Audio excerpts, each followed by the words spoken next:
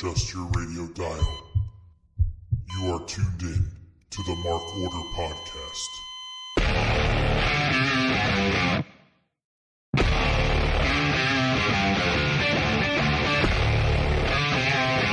Join the Mark Order.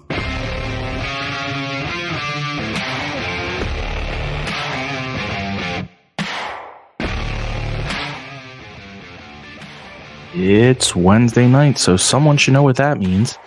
It's apparently a new episode of the Mark Order Podcast. And I'm Ryan, and joining me tonight is Joe. How you doing, Joe? Just Joe, huh? I was giving you just one name. What can I say? Wow. I only do one name for myself. Yeah, at least it's your first name, not your Well, yeah, I mean, that's stick to it. Yep. And then, ready? This is my favorite thing to do because Ann hates it. Hard end. hard ends. I do it just because Ann hates it. He does the fade out, and I'm like, you know what? Screw you. It's your favorite part of the end. It's a hard end. Exactly. Mm-hmm. So tonight for the Mark Order Podcast, it's a two-man team of myself and Joe. Aunt Money is actually at Dynamite in Newark. And Kate has COVID for the 50th time? Somewhere in that, I think. I don't know if she ever actually gets rid of it. She's going after Bruno's record of like the longest title. No, You know how they say these variants and all come from people who have like chronic infections and stuff? I think she's the source. Interesting. I think she's the source of all variants, so that's fairly interesting. At the very least, she should be a case study. Some people will never get it. Some people get it bad. And then there's Kate, who gets it not fun, but not like bad, Mm-hmm. but just continues to get it.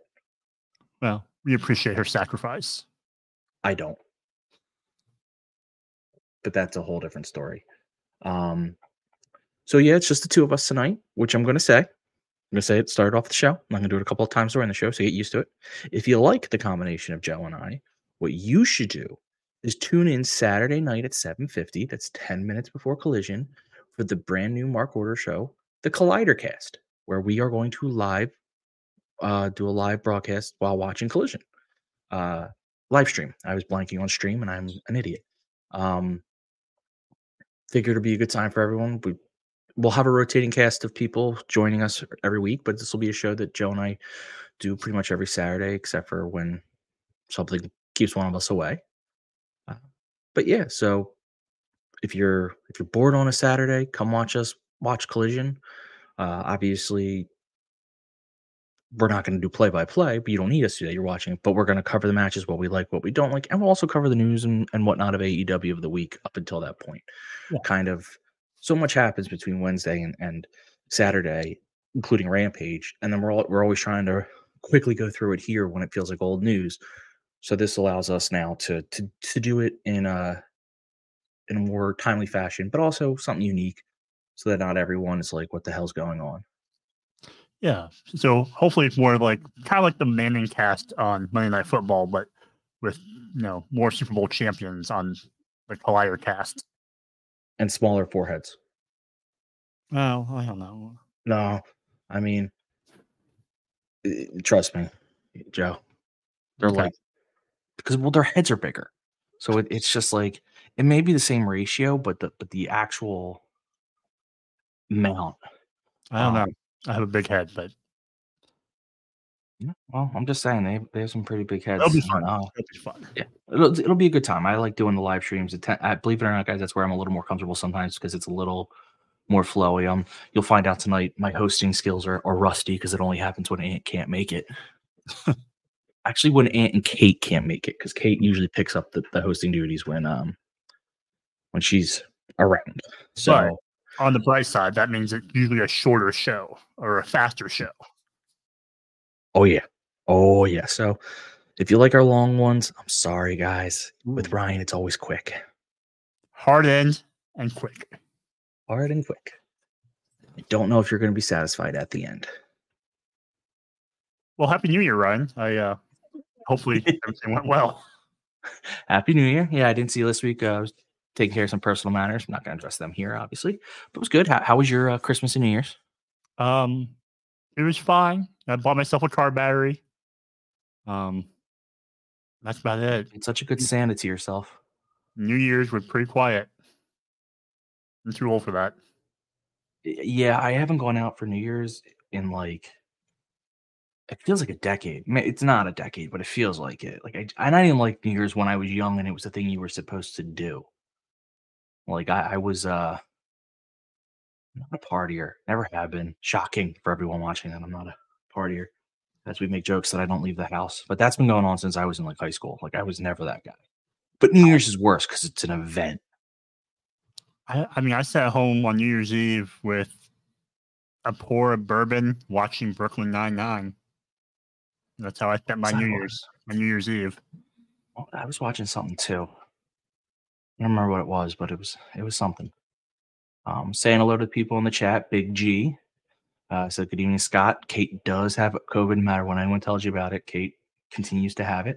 And Kyle Sparks calling us a 2-man power trip. You know, Kyle, I like that nickname. I might have to stick with that. You know, Ant and I are the 2 Live crew. Kate, Ant, and I are the Holy Triumvirate. I don't know what you and the combinations are. I don't either. Good question. But we're the 2-man power trip, so we got it. I had a name for our show, but it really wasn't really a politically correct, like, good name for us. That ends up being a lot of my problems. I think of clever stuff. I'm like, I can't say that. I'll get in trouble. I almost introduced us though as Joe Schlong and Asian Rhyme. I'm like, people might not understand that joke. You know, the whitest guy in the room introducing himself as Asian Rhyme might get us in trouble. I have a white name. Fair. It could be either one of us. Yeah, that's true. Well, until, you see that I'm basically see-through. And they're like, well, that can't be him. And then, Ryan, your background tonight looks like the South Park Devil. Because I thought it was appropriate. I still have theories about the devil. I don't care what anyone tells me. Although he goes by Satan and not the devil. Devil, Satan, it's the same thing. I'm all for it. I'm moving in front of him now. Maybe we'll see Jesus get knocked out. If I move my head, we see Jesus getting knocked out. Oh, he's on your shoulder, like the the angel. Devil. Yes. Big G, who is Austin and who's Triple H? This is a tough one. I have the goatee, so I think I'm gonna go with Austin. They both have facial hair. Damn it. I was gonna say Joe, who do you want to be? I can't grow much. I can't grow a beard, so I can grow maybe a Adam. You can grow a Fu Manchu. I think I can grow a mustache. It kind of goes into like a. That could make you Triple H. Yeah. I don't know. I mean, I don't think I'm badass enough to be Austin. Neither of us are. No, that's true. And are either of us really the game or the King of Kings or the? I definitely am the King of Kings. Well, you're a cock. Yes. I'd say. You know what? I think I have the worst lower extremities. I think my knee's more busted up. So, well, damn it, they're both the same thing again. I'm taking Austin because he has the knee braces, and if I do anything, I need knee brace. So there you go. Oh hell yeah, go for it. Oh hell yeah! Of course, I don't drink, so it kind of screws that up. Doc wants to know: are we watching Wrestle Kingdom in 3 hours? I am not. Probably not. I have to work in the morning. I want to. It's just I got work in the morning too. I might catch like the beginning of it, as I fall asleep, but I'm sure COVID Kate will, right? Yeah. I mean, COVID Kate will. That's probably why she's probably asleep right now. She can wake up and watch. Which I don't blame her. If you don't have to. If I didn't have work tomorrow, I absolutely would be doing it. I don't know if you know, Ryan. I am going to the New Japan Strong show in a couple weeks out in California. Sure. So I won't be on the Collider cast for that Saturday. When is this? What is the 13th of January?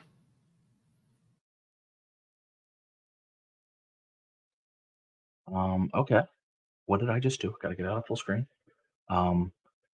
Okay. So wait, why are you going? You're going to California? Yep. That's my pause here, and I'm sorry, people, but Joe doesn't live in California.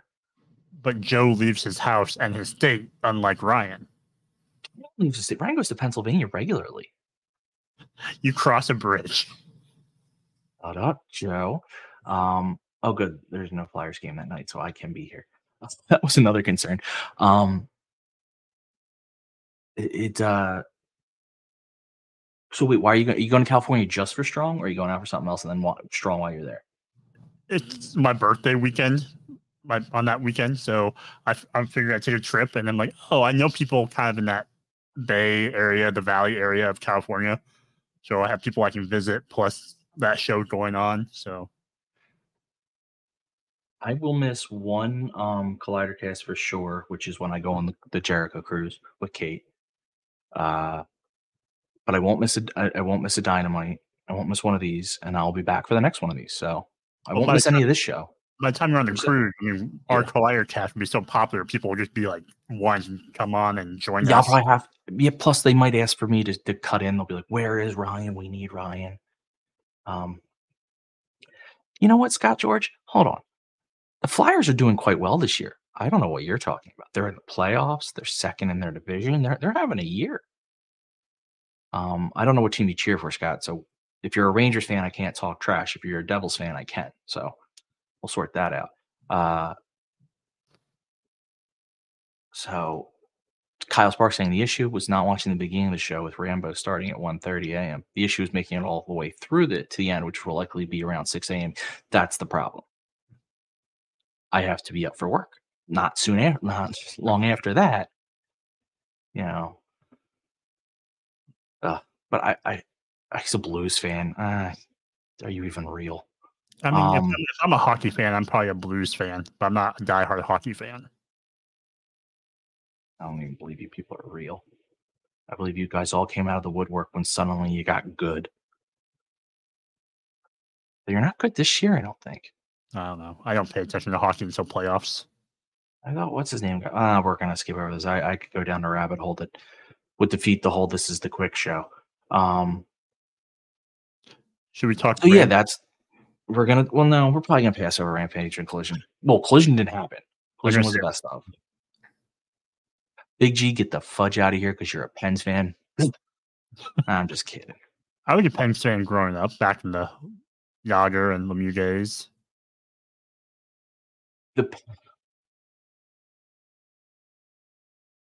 I hate that. Like, how do I say this? The Pens have always had too many good players, and it drives me nuts. They had Yager, they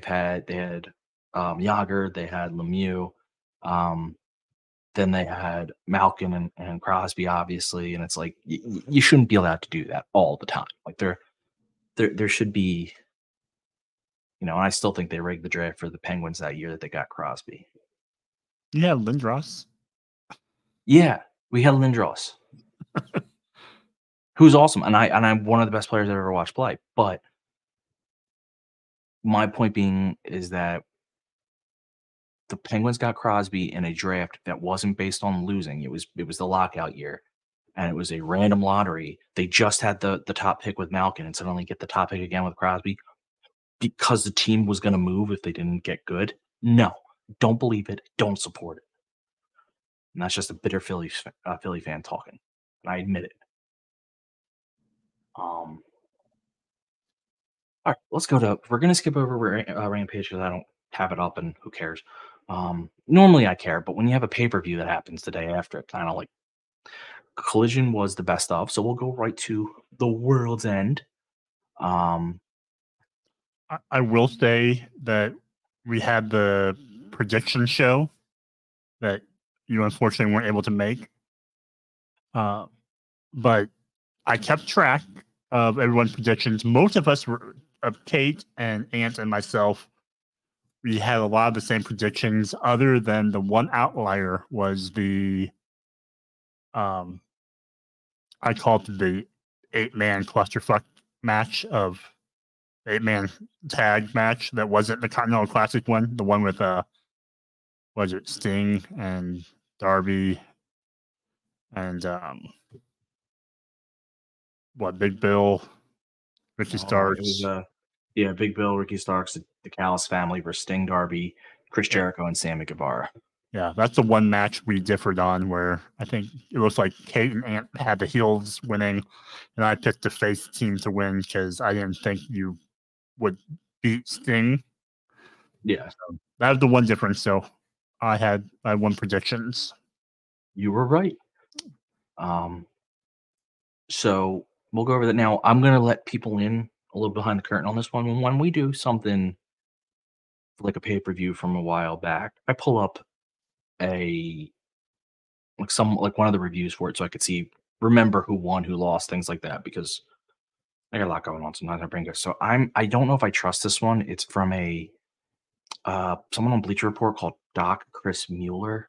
So if the results are all wrong because he's terrible, I apologize, but that's who I'm going to use for this. It's really just to get the matches and stuff. But if he gets all the matches wrong, I apologize. We can't trust that man. That's really that's exactly my point. I don't even think he's a real doctor. And my Bleacher Report went down many times. Why wasn't he fixing that? Mm-hmm. That's kind of like a lot of issues here. So, just anyone wants to address it. We'll see if it's right. So we start off in the 0 hour of Willow Nightingale versus Chris Statlander. We have Willow Nightingale getting the win over Stat, which I don't know if it was an upset going in this match. I wasn't on the prediction show. I don't know if you guys even covered this on the prediction show. It was a late. I'll be honest. Yeah, I'll be honest. I didn't listen to it because by the time it aired, I had so much. I was barely getting home to watch the pay-per-view when it started. But I might have actually called Willow because they're clearly telling a story with Chris Statlander and Stokely, and I'm very curious. I think they're turning Statlander heel. And I do. You can talk about the match you want. It was very solid. You have two great workers. I think they did. Had a really solid opener. There was a couple botches, and I think honestly, if we're going to talk about this entire pay-per-view, I think the overall theme will be mistakes. There just seemed to be everything. Like there was a number of errors that just, and nothing crippling. I actually really enjoyed the pay-per-view, which maybe we'll start with that. Did you enjoy the pay-per-view, Joe? Before we even get to the match, did you enjoy the pay-per-view? Let's give our grades at the end after we go through it. Okay, that's fair. In totality, so we can see the whole picture. All right. So what did you think of this match then? When I heard about the match, I thought Statlander would win, only because I thought no, she can't keep eating pins. She lost to Sky Blue, and I thought we were doing something with Willow's character a little bit. I thought maybe we would start doing something with her, but. As what you mentioned with Statlander and Stokely, I think it's going to be Statlander keep losing. Stokely will come in and be like, you have to be serious. You have to, have this edge to you that you don't have right now. And, she's wearing darker colored gear and things like that. So it's kind of I feel like it's foreshadowing that heel turn, like you said. The match itself was solid. I think toward the end, it almost looked like, Willow kind of got gassed a little bit, maybe, with some of the. It looks like sometimes, that one where she tried to lift Stat and Stat almost got dropped on her head. Yeah, that was like the botch I was talking about. There was just a couple moments, but just little things, and they got the move off, so that was good, and all is well. But yeah, it's what I expect from the two of them. I would say I think it's interesting that Statlander has now lost to two people that were her quote unquote friends within the company. You had Sky Blue, who's now obviously heel, but still was Statlander's friend, and you have Willow. So two people that she, in theory, might have gone lighter on, might not have been as aggressive or evil. So that's where Stoke can come in and say, "Hey, what are you doing? You were a champion, and now you're nothing. You're losing because you can't be brutal to your friend. They don't have a problem being brutal to you. Look, Willow almost killed you." Yeah. I would use it. I would use that botch. I'd say, Will almost killed you. Like, what are you doing? But be interesting to see. Obviously, we didn't. Spoiler: didn't get any update on this tonight, nor should we. Like, you can let some stories like this breathe a little bit. But I definitely think they're telling the story of Stokely turning Chris to the dark side, which is fine. Maybe I don't necessarily think she needs a character refresh. She needs a good story. So even if at the end of this she stays face, like they've done this in AEW a number of times where you think the person's about to turn and then like they don't. I'm okay with that. Just make it a fun story. Mhm. I could see, and I don't know who it would be. So mind you, I have no one in mind. I could see Stoke pretending to get Statlander evil, like kind of working her up to that point, and then he brings in a second woman to just beat her down. It's a like that whole like you think you're turning her evil, and then but you're really just trying to ruin her life. So you take her friends from her, and you take her joking style, and you ruin her, and then you beat her up with your out. So I could see that because that's kind of a wrestling trope. So I can't name someone else who's done it, but I know it's a wrestling trope. I just know it. We move on to our 20-man battle royal featuring a whole slew of people. I think some of the notable ones, as said by Doc, because I won't lie and pretend I'm not taking this from there. Danhausen, Brian Keith, Matt Menard, Angelo Parker, Lance Archer, Dalton Castle, Killswitch. He was very engaged in this matching at Trent Beretta. It was there's a host of others, but those were the very important ones. They're important for reasons. Dalton Castle gets a loud pop everywhere he goes. He's continuing his downward spiral, which I'm quite enjoying. Brian Keith might be signed. No one is saying it. I'm not spoiling. Like, there's no, wrestling writer out there claiming it. It's just he's been showing up on everything recently. And they tend to do that right before a guy signs. So I'm wondering if he's getting like an extended tryout to see if they really want him. Because we'll see him again tonight. So Brian Keith, that's kind of neat.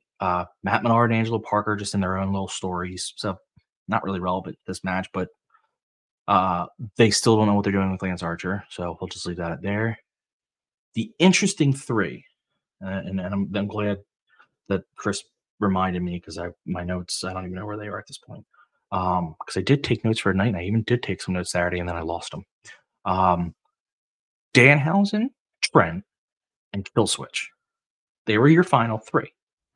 Oh, you had the Butcher and the Bleed. I remember they were in there because there was moments with Danhausen and Trent and them. So there was some cool stuff there. But sorry, but you had Danhausen, Trent, and Killswitch, and you look like Danhausen and Trent were going to go for that best friends hug, and then they should have double eliminated Killswitch, and then Trent betrayed Danhausen, threw him over the rope, and then got eliminated by Killswitch.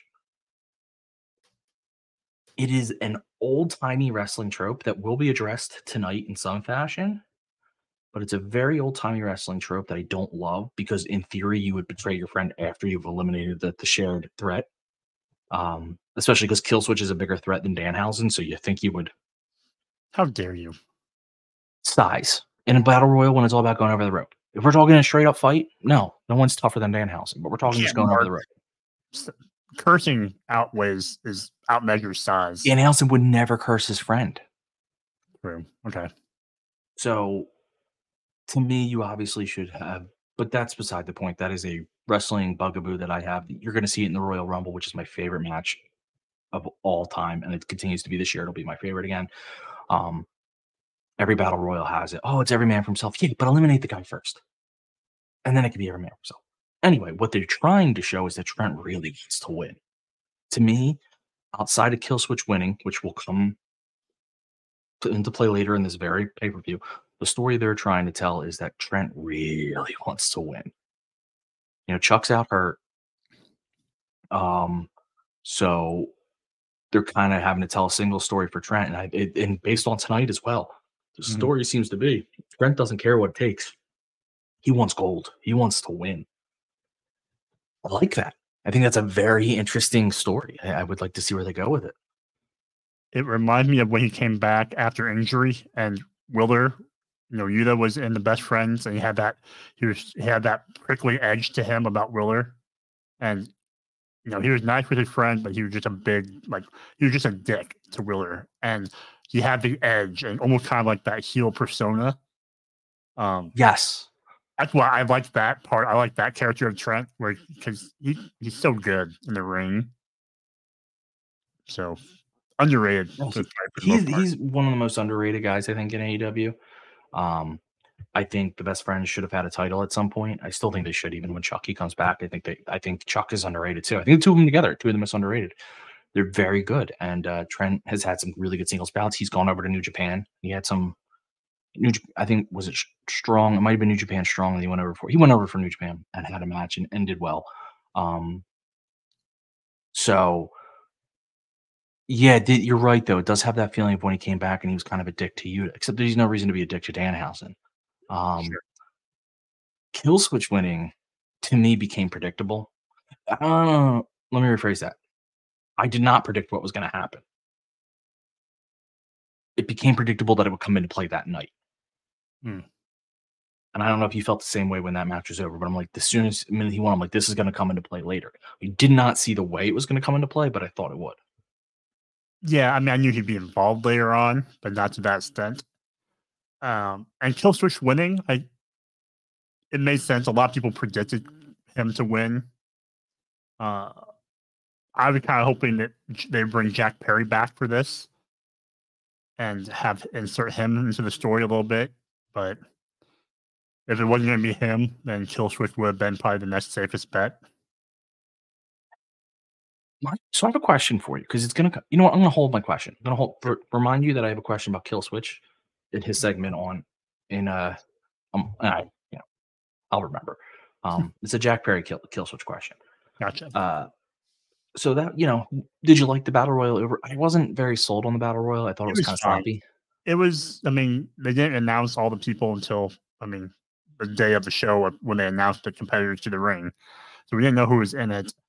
Watching it, it felt like, for the most part, and no disrespect to the wrestlers themselves, but it felt like a Rampage Rumble of, the all-star cast of people who would usually wrestle on Rampage or have the mid-card people. 100,000%. It was a Rampage Rumble.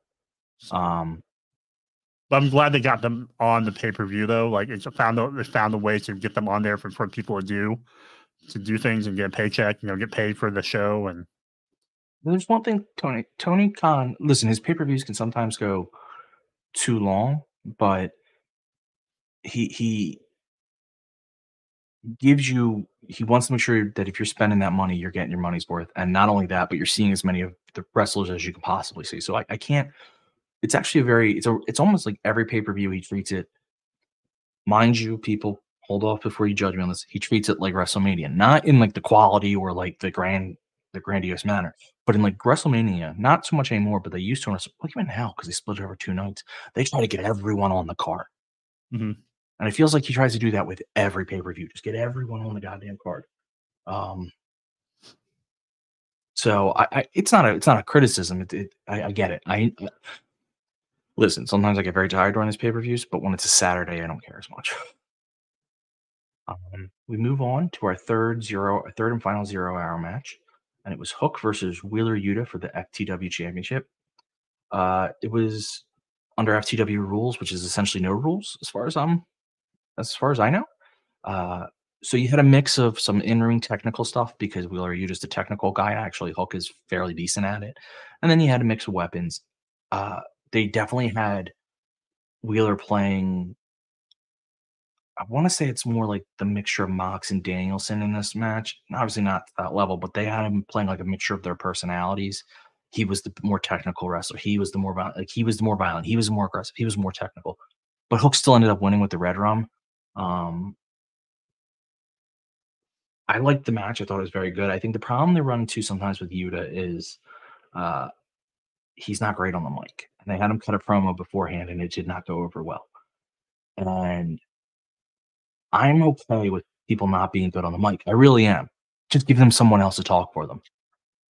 Yeah, so I was on Mike Peterson's show when we did kind of a watch along to the pay-per-view, and I made mention about how we were talking about Wheeler, and it felt like to me ever since Regal left, like Wheeler kind of missing something because, like you said, he needs someone to help be his mouthpiece a little bit, where Claudio and Danielson and Mox all can go be like single superstars, and they can cut their promos and they're veterans, where Wheeler is still kind of getting used to national TV. I think not having Regal there to help be kind of his manager kind of had to hurt him a little bit in his progression. Yeah, because I feel like, again, when you have even Danielson or Mox out with Yuta alone, they so dominate not just the mic, but like the wrestling presence. Because when Regal was out with Wheeler, yeah, he would run the mic, but he didn't dominate the wrestling side of things. Like you knew Yuta was the one who was going to be kicking ass. When it's Danielson or Mox or even Claudio, you feel like, well, they're the ones who are going to kick the. So it just, I know that seems, maybe not describing it right, but they really overshadow him. He needs a manager style. Now, I don't know. I have a thought. I don't even know if he's still with AEW. I don't think the rest of the BCC would welcome him in, but I still think it's a great idea because I think my own ideas are genius. Arn Anderson, technical wrestler, badass, could fight. I mean, you got 4 guys, so he's very familiar with that. He could come in and he doesn't have to run the show. Like, let the BCC be the BCC, but he could almost be Yuta's guy. Like you could have, and anyone, it doesn't have to be Arn. I just thought of someone in the company who could talk, because I'm just thinking you could have Danielson or Mox go, hey, you know what? I'm talking kayfabe here. You could have them go and say, Will, we're not always around to train you the way we promised. So we're bringing someone in who's here, and you bring him or someone else in and just let them do some of the talking, so that, I don't know if we'll ever, I know the only way you get good at it is by doing it, which he still would benefit from having the mouthpiece there to like play off of while he got comfortable. Because that's another problem when it's Claudio, Mox, and Danielson out there with him, he never gets the mic. Mm-hmm. He's the clear fourth. So it's almost like he could have benefited being in the Callis family. Yeah. Like if you would have substituted, like let's say you take a Sammy out of the Don Callis family, you had replaced Sammy with Wheeler Yuta instead. Yeah, so he needs someone like that, like Callis. Like obviously, I like Yuta in the BCC. I think he fits stylistically. I just think they need that Callis person really just for him. The other 3 can do their own thing. They don't need anyone. The Don Callis family has a bit more, not really. The only person who needs anyone in the Callis family is Takeshita, just because the language barrier. But not being said, just thinking outside the box. But the match was good. I liked the match. Did you like the match? Yeah, I didn't see Wheeler winning. But yeah, it was fine. I don't know if I paid attention to it closely that I should have. Same. I think, like I said to everyone, I didn't even get a chance to. Sorry, didn't get a chance to watch our prediction show because I got to my TV as the 0 hour was starting. So during the 0 hour, I was grabbing my drinks. I was, I was trying to like settle in. So I didn't probably focus on it as much as I should have. I do want to point out a couple things in the pre-show or the 0 hour. Renee Paquette clarified that Kingston's titles will not merge. They will be 3 separate titles. Okay. I don't love that. No. I loved, I think that's too many titles. I loved the idea when it was all. Now, I guess the theory is that you don't just. I don't know. I think the theory is they should all be defended. I don't know. I don't like it. I liked when they were merged. Yeah. So I think that's kind of stupid. I liked them merged. listen, did I love the idea that the AEW did ROH would have no heavyweight champion? No, but I don't know. Just now AEW has a lot of men's belts. Yeah. Unless you truly are, unless the Continental belt truly is going to float to ROH and New Japan Strong, meaning like regularly defended on those as well, because that would differentiate it from the International and the TNT, because that would be the floating belt then. And if that's the case, fine. I don't think it will be, but there's another scenario where you could say that I wouldn't do a hard line in the sand like WWE does, but you could, in theory, always have 2 titles on a show. You know, TNT, and World Heavy AEW match has, they're on Dynamite, so that means on Collision you're going to see the Continental and the International, and then next week you'll see Continental and International together on Dynamite. Like, it would at least allow. I don't know if I love that, but there's a theory there. I'm just trying to think because there's no reason they shouldn't be merged, but whatever. And we got a video package for Serena Deeb. She will be returning, which I think is great news because she's very, very good in the ring. Yeah, this women's division this year gonna slap. Oh, we're gonna get to that because the stuff tonight, the rumors that are fairly confirmed, if not 100%, they're the women's division is taking steps. If we get Jamie Hayter back sometime this year, or Baker's out too. I mean, like, I know, like, listen, Hayter has been gone too long, and I'm not. It sucks. I hope she's okay. I think I hate to say it, I think we almost forget about Baker because of her Twitter personality. Because she's been in the news with her Twitter stuff. I think you almost forget that, like, she's actually not on the show. Mm-hmm. They're missing one of their top performers for the last 5 years now. So mix that in with what we're going to talk about tonight, and you have yourself not just an okay division, you have yourself a freaking good division. Like, I'd put their division up now with any of the other two. Like, there's not, like, it's got the talent there. So we move on. We'll talk about that later when we talk about the big news of the night. The first match of the night was the giant 8-man tag of the BCC featuring Danielson and Claudio, with Daniel Garcia and Mark Briscoe, they were one side of the Continental, and then on the other side, you had the other side of the Continental. You had Brody King, Jay White, Jay Lethal, and Roosh. Interesting enough, you had Garcia, Danielson, Briscoe, Castagnoli win. And I say that's interesting because I felt like individually you had guys who might have needed wins more individually on the other side. But I guess they didn't think much of it because it was the team, and Garcia got the pin as far as I remember. And he was very over. I mean, the crowd loved Garcia. So, it was a typical, and I say this this is a compliment. People are going to think I'm insulting it, and I mean this as a complete compliment. It was a typical clusterfuck of an 8-man tag, but I think that's a fun clusterfuck. But that's why it's hard for me to pick out individual spots. But I do remember Garcia was when he pinned Lethal, which was how the match ended, the place went nuts. To me, this whole match was just created just for Garcia. What do you think about it? Yeah, I think I felt like Lethal was going to take the pin by either Briscoe or by Garcia.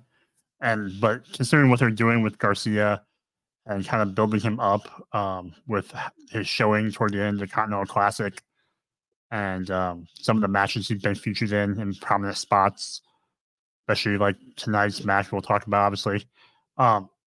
I think, building him up slowly, like, he'll have some losses along the way, but like, he's showing that he can go with the top talent in AEW. Will definitely pay off later, down the line this year or whenever they decide to pull the trigger on him and really push him. So I feel like they're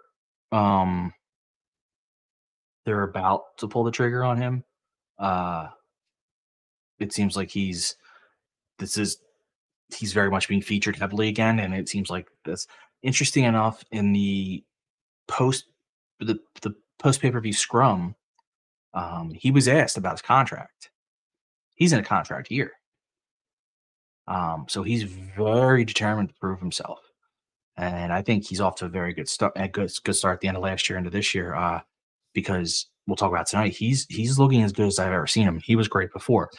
The interesting thing about him is he has so much personality, and you don't think he should. Mm-hmm. And it comes out in everything. He can promo. His personality comes out in his wrestling. It comes out in his dancing. Like he has it all. So this is going to be a big year for him. I'm kind of excited. Yeah, it's just one of those things where I feel like people who are so good technically on the mat get that unfair label of like having no personality or being really dry and not being good on the mic. But then you have people like Danielson, Zack Sabre Jr., Jonathan Gresham, who showed like, yeah, they can go on the mat, but they can also have bigger than life personalities on the mic. Yeah, absolutely. Did you enjoy the match itself, or? Yeah, I mean, it was good to see a good way to put Danielson on the card, and then also, as a way to kind of put him on pay-per-view for the crowd, protect him a little bit for Wrestle Kingdom, and especially to kind of, get the guys who have been busting their asses for the past, however many weeks it's been, 8 weeks, 6 weeks of matches, to have this kind of payoff to bookend the Continental Classic. Yeah, I agree. I think that was a nice, and it continued stories over from the previous however many weeks. And again, Garcia's whole story was culminated in that match. We move on to a match that I remember nothing about, and I'll explain why. It was Miro versus Andrade El Idolo. I know I was not alone in this. No one seemed into this match, but it seemed to be for one very specific reason. We all knew Andrade was leaving. It had been broken earlier. I don't even know if earlier the day or a couple days before that Andrade's contract was up, and it was expected he would go back to WWE. And the people at the pay-per-views, I know people say, well, not everyone's online, not everyone's informed. Most of the people who go to the pay-per-views tend to be online, tend to be informed. So it seemed like the crowd was not into this because they just knew that Andrade they knew he was leaving, which meant they knew he was going to lose. So it was kind of like, what are we doing here? I thought the match itself was good from what I can remember. I don't have great details. I remember CJ Perry in her outfit. And then I do remember the end. She helped Miro and hurt Andrade, which is, I guess, listen, there's going to be no payoff for the Andrade thing, but there still is a payoff for the Miro thing where he had a look on his face after the match, like, who are you and what are you doing? Mm-hmm. So pretty excited. I still like their story. But to me, this match just people weren't into it because they knew Andrade was leaving, and it just seemed to, hang over the match. Your thoughts?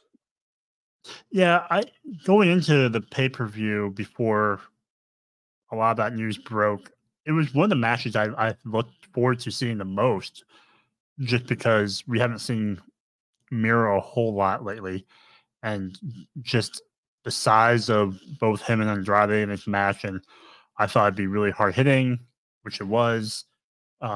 Always loves watching Miro give his his kicks, whether it's his Mosca kick or whatever it's called. But yeah, I just never really got into that other gear for me, and maybe it's because of the crowd or because of we knew that Andrade was headed out of the company. But I think it's a good way to pivot CJ off of him, and and kind of bring her with Miro, because I think that's always going to be the end game. And it maybe just happened a little sooner than we thought it would. Yeah, you're probably right on that one. Based on Tony Khan's press conference comments on Andrade, he was trying to keep Andrade, and he was in regular negotiation. So you could be right that they were putting him into a pretty well developed story in hopes of being like, "Hey, we value you." Um, he's one of those guys that it's just going to end up being, I guess, a quote unquote miss on AEW's part. However, I'd say he was a quote unquote miss in WWE's first part. Like, now, I hope for his sake he goes back and crushes it in WWE. He's too good at this to not crush it. But I did ask a question on like doing the live watch along Saturday about thinking about where Andrade was and how he was used in AEW, and like you said, it really felt like he never, whether it was injury or other things, suspensions, he never really got to the level we thought he would be at in that company. And I'm wondering to myself, if you had a promotion, Ryan, Ryan's all ego wrestling. If you had your promotion, who would you, if you had to draft one of the guys, who would you draft, Rush or Andrade? Rush. Okay. That's what I said too. But based on, listen, I would think most people would probably say Andrade because he's considered probably the better, but I have just loved what I've seen of Rush, and he seemed like he is willing to do whatever. And he stepped into Andrade's role and filled it perfectly, and I don't think they missed a beat. So I would go Rush. Okay. It looks like we're on the same side. We are. We have the Women's World Championship, Toni Storm versus Riho.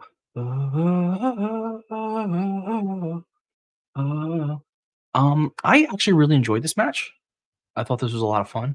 Riho, they tried to tell the story of, Riho.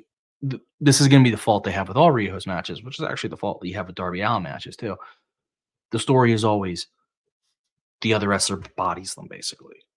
So Toni Storm was out there tossing her around, and then Riho would get some advantages with speed and some agility, and she'd get her moments. But the story is constantly she gets tossed around, and then Toni Storm's the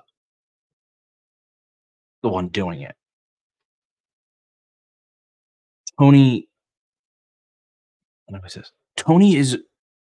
I'm trying to phrase this properly. Toni's a heel, clearly, character, but she's very, very loved, which I'm fine with. I think there's a weird thing where it's like, oh, you shouldn't be a heel that gets cheers or a face that gets boos. I don't care. I mean, would it be cool if she got the boos that she's trying to earn? Yes. But my bigger point is just act the way you're supposed to act as that thing. So they did it tonight with Insulting New Jersey, those bastards. She does it all the time where she acts like a heel. I don't care that she's getting cheers, and that's on the fans.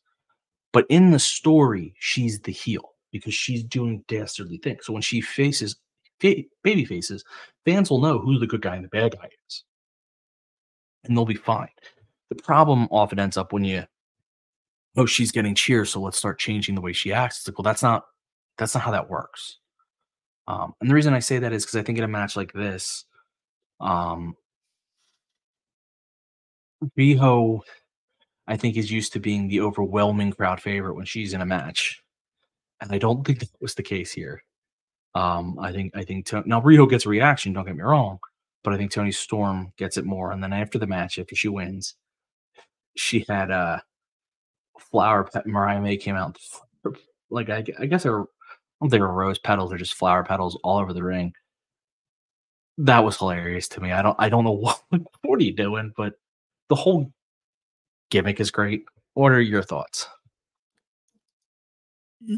Talking about the character work, I like when the character work is kind of up for interpretation of, I'm going to act how I'm going to act.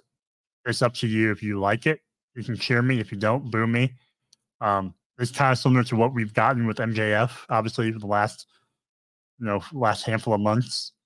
And I think it happens with all the, quote unquote, cool heels, whether it's the NWO or whether, some other heel group or wrestler. And it doesn't help that like a lot of her stuff is very like comedic, right? Other than taking shortcuts in matches, a lot of her stuff is just comedy. But but at least these two wrestlers, her and Rio, have a past. Obviously, they've wrestled for the title before. And I didn't think Rio had any chance of winning the title off of Tony this time. But I just love how Tony wrestle. Like, she, beyond doing the character work, she like takes it into how she wrestles too. Like, whether it's her moves or I like watching her do the single leg crab because we don't see enough single leg crabs. He is one of the most complete packaged wrestlers in wrestling, not just AEW, in wrestling. There's a reason why in WWE they were putting her in a feud with Charlotte Flair. Now, granted, it was a pie in the face feud, but still, they were putting her in a feud with her because she is one of the most complete wrestlers they have. She can talk and she can wrestle, and she does all of it at an elite level. It's ironic that her best work so far in AEW is coming with one of the most ridiculous gimmicks that just seems to be getting, that I love, but it's just kind of funny. But yeah, I'm with you. When she's in her match, like she is putting in the work, and she's not a gimmick wrestler. Her matches are of the top quality. So I completely agree. I will also say her pay-per-view scrum,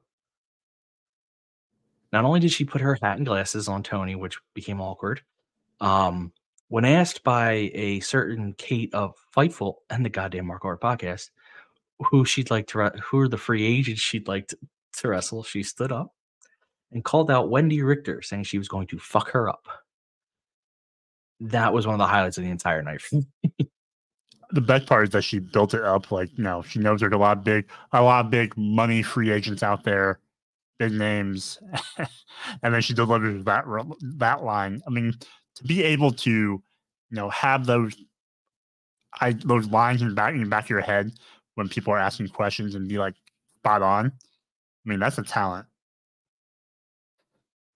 Yeah, it really was. I mean, and I got to give Kate credit. She asked a question that led to a moment. So, good on her. SJ, you're late to the party. You really hurt our feelings. We'll never recover. We don't expect you to have a life. I don't understand what people don't get about this. You're not allowed to have lives. I'm just happy to be invited to a party. I mean, not me.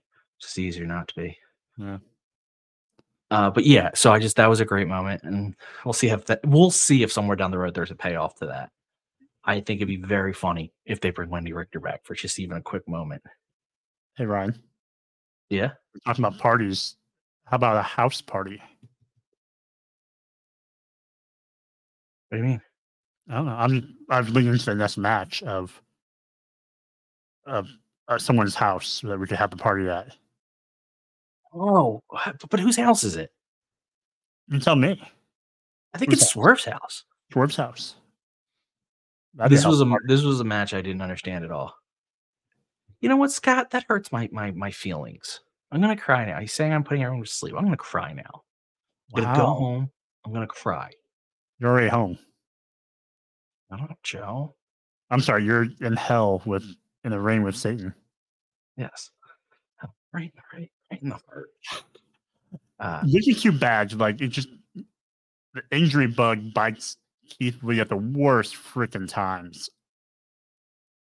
Yeah, I mean, he put out a tweet earlier in the day being like, I'm trying my best. I've been hurt. I got angered, I guess you'd say, at Final Battle. And then right before the pay-per-view started, he got pulled. The medical team wouldn't let him wrestle. So for Tony Khan's comments and Keith Lee was trying. Like, he wanted to. It was the medical staff that said no. The problem I had with this whole thing is they tried to have their cake and eat it too. And I didn't like that. It was a little bit. It didn't make sense. But the way the match was laid out didn't make sense to me. Of like having Dustin come wrestle. Like, I get why he came and wrestled for his tag team part. He tagged with Keith, sure, but then for Swerve to attack him, to cinder block his ankle, to do the whole like there's not going to be a match. We got to take Dustin back to get treatment, and then for him to come say no, I'm going to wrestle another 10 minutes or whatever it was. I don't. If you're gonna have Dustin, if you're gonna Swerve Cinderblock Dustin's ankle, which looked good. I mean, it looked like he delivered it. I actually was a little like, wow. If you're gonna have Dustin walk back to the ring, I want 3 to 5 minutes of Swerve just absolutely crippling Dustin. Mm-hmm. I want an ankle lock. I want a figure 4. I want everything to hurt that ankle that you just messed up. What I don't want is a 10-minute match that actually where Dustin's getting offense in. It just doesn't make sense. Dustin doesn't need the super face overcoming adversity thing. It's not who he is as a character, and he's not going to be. He has stated he doesn't have that much longer left in wrestling. So I don't understand why he doesn't need that. Swerve could use. Not could use Swerve's as over as you can get, but it benefits Swerve to be very, very evil. Yeah. So either you hurt him before the match and then just absolutely devastate him in the match where you're like, why did this happen? Or you have your match and then after the match you cinder block the ankle. You could do one or the other. You don't do it the way they did it. Yeah. I have no more comments beside that, which is it was just a poorly thought out. They get the benefit of the doubt in the sense of up until 6 o'clock, this wasn't the set match for the night. So they did think of something on the fly. So then we come to the other 8-man tag, as Doc calls it, and I agree, which is, again, in the best of ways, a clusterfuck of a match, which is Les Sex Gods, Sting and Darby versus Big Bill and Ricky Starks and the Callis family, Will Hobbs and Takeshita. Again, when you have these 8-man matches, I find it very difficult to pull out spots. This one was a clusterfuck of action. This one was especially kind of clustery and kind of clunky. It didn't help. I mean, obviously you had the weird crowd reaction, right, due to random internet rumors and posts and accusations, all that stuff. But anyhow, you had the crowd kind of different in this match, and then it just between the people in the match, it just felt really clunky and it just wasn't good. I did like Takeshita's whatever it was, some kind of power bomb off the top rope that he delivered.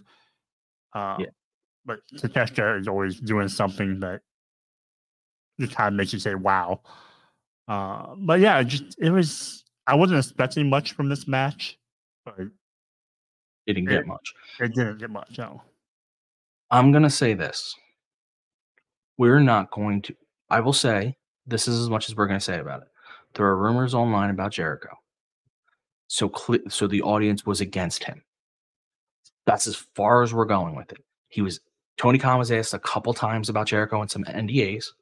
He would not address it. The reason we're not going to talk about it is because we don't know shit. And if I don't know something, I can't talk about it. So, especially something of this serious nature. If it's a wrestling rumor of like who's signing where, I'll talk all day. But that's as far. So if anyone was listening and be like, oh, I don't think anyone listens to us expecting that opinion to come out. But if in the off chance you are, no, because I've learned in my life, something serious. If you don't know it, shut your mouth. Yeah. And I don't think that's all. That's the reason why the match was how it was. It's just it was an added layer to it. It affected the crowd, and the crowd obviously affects match. Now I will say this: Kate was there, not for this, but this isn't just for this match. I thought the crowd was poorly mic'd all night. They seemed quieter than I expected, and meanwhile, Kate's texting us, telling us it's like a party there. So I think that hurt a lot of the matches is that there was poor crowd miking. Yeah, I would listen to it, through a stream with earbuds in, and it sounded okay. I could hear some of the louder things more than what what you just mentioned, and I think Ant also mentioned that too. So I don't. Yeah, it had to be poor miking. Yeah, because I wasn't the only one. There was numerous people online saying the same thing. That it sounded like the crowd was dead, and Kate's telling us that it's a live crowd. So that sucks because, as we learned in the pandemic era, the crowd really does make the match. Especially when I think maybe in our chat or our group chat, I think Ant mentioned something about he thought the crowd would have a little bit more dead than usual for MJF when he came out. Yeah, and meanwhile, Kate was telling us it was. Yeah. So, so then we move on to the spooky match of the night. What'd you say? They had a good crowd behind it. Yes, you had the TBS Championship match of Julia Hart versus Abaddon, which did have a "Let's Get Spooky" chant at some point in the match, or "You're both spooky," something along those lines, or "This is spooky," some form of spooky. But this was, I actually really enjoyed this match, but it wasn't.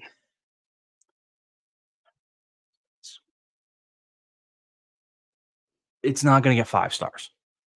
It was very much move, sell, say something, move, sell, say something, like, which is kind of how Abaddon is a little bit, and it's not a knock on her. She's a character. So you're playing up on her zombie. Like her House of Black rules going into the match is that biting was legal. So we all kept waiting for her to bite Julia Hart. So when she did, it became a thing. Like that's what they were telling in this match. It was Abaddon's insanity, Julia being evil and not being quite as phased as she should have been. Though I think a little bit of phase there. I enjoyed it, but it definitely wasn't. When it wasn't the kind of matches Julia has been having, and it wasn't the matches Stat would have with the title, but I don't think that was a negative. I just think they had a clear design that this was the spooky match, and so they wanted to tell the story. That makes sense. Is biting legal for you? Would you allow biting? No, because I don't think I'm going. Well, I probably would do it. Would you have a safe word in place? What's that again? Would you have a safe word in place? Are we talking in the match or in the bedroom? Yes. I mean, it's pineapples, but. Oh, okay. Well, I'm just saying, maybe you can use it in a match. You say pineapple, do like a rope break. Fair enough. But yeah, I would listen in a match, in a fight, I'm biting the shit out of anyone. Yeah, I agree with your analysis of the match. And the one thing, like Julia's her finish missed by quite a lot on this one. And she had a streak of like she was nailing them the last couple of weeks, and then every now and then she'll have one that she totally misses. But that this one, there wasn't enough quick camera cut angle to not see that one miss, but it happens. Yeah, I mean, I don't view this as a letdown of a match because of the story that was told. I hope they continue to use Abaddon. I think she's an interesting character. I think she could play a role against other people, so I hope she stays around. Because they do have a habit of having a women's contender just then disappear. We go to our next match, which to me was the first time I felt the crowd into it all night, which again, I think is a miking issue, but they got loud on this, and not Mike Peterson issue, even though he is an issue because he's in the chat. Almost like the problem, like Marina Shafir, but like the issue. Yeah, exactly. There you go. It was Christian Cage versus Adam Copeland for the TNT title. It was no DQ. It was violent. They used chairs. They used kendo sticks. They lit a table on fire. It was awesome, though. Like, it didn't feel like and I don't want to knock a death match, but didn't feel like a death match. It felt like two guys who were like, my knock on death matches is sometimes, and this is the one thing I'll say about death matches, it's actually not a problem with anyone who does it, is that because the nature of a death match is just to be violent, I don't always feel the heat or the emotion. behind the violence. It's just like, I'm out here with a pizza cutter to hurt you. But like, I don't care. I'm just going to do it. Meanwhile, in this no DQ match, it felt like two guys who were friends who are now bitter enemies. And it hits different when you have that level of violence between two guys who were best friends. Now, the funny thing was, was we want tables all night. Now, I think people might have expected fire because if I'm not mistaken, he wore the same gear he wore at WrestleMania when he faced Mick Foley, Adam Copeland. But Christian pulls out a table. Crowd's going wild. Because they've been chanting, "We want table." I think they started "We want fire" soon after that. Christian pulls out the lighter fluid. Oh no. Well, then Copeland gets involved. He gets Christian knocked out. He puts lighter fluid on. Meanwhile, Nick Wayne is there and he's having to pretend he's knocked out on the ropes, but Copeland's taking forever. So he's just kind of hanging there. He eventually lights it on fire. He gives Nick Wayne a power bomb, but only Nick Wayne's ass hits the table. The Rex hits the floor, which looks way more painful. Oh, by the way, there was ladders, so they did the full TLC. Because I think Nick Wayne might have hit the ladder on his foot, but he only caught his ass only hit the fire. Though part of me thinks that might have been better because I don't think I like people falling into fire, even though it goes out kind of quick. So I just that moment will crack me up. All that set up because Nick Wayne's just hanging there like he's a dead man, waiting and waiting. But crowd loved it, ate it up. Adam Copeland wins. He beats beats Christian Cage in an amazing match. He's a TNT champion. He's celebrating. Out comes Killswitch, and he attacks Copeland and puts him down. He wants his contract cashed in tonight, like the Money in the Bank. I'm going to get my TNT title shot that he had won in the Battle Royal. This is what I thought was going to happen, mind you. I thought they were going to get to this part. I never thought they'd go through with the match. I thought Christian and Killswitch would start fighting. And that Adam Copeland would leave with the title because they couldn't get along. They pulled something better out. Killswitch gives Christian Cage contract. Why? I don't know. I mean, he was the freshman. Well, he was relatively fresh man. He could have put Christian Cage down in a second. Gives Christian Cage the contract. Christian cashes it in. Nails Copeland with a spear. 1, 2, 3. Match is over. He's back to TNT champion. Oh boy, the heat on Christian Cage after that. Stealing the contract, winning it back. I mean, that was a really well done heel move for the best heel going right now. I loved everything about this match. What do you think? Yes, it was a good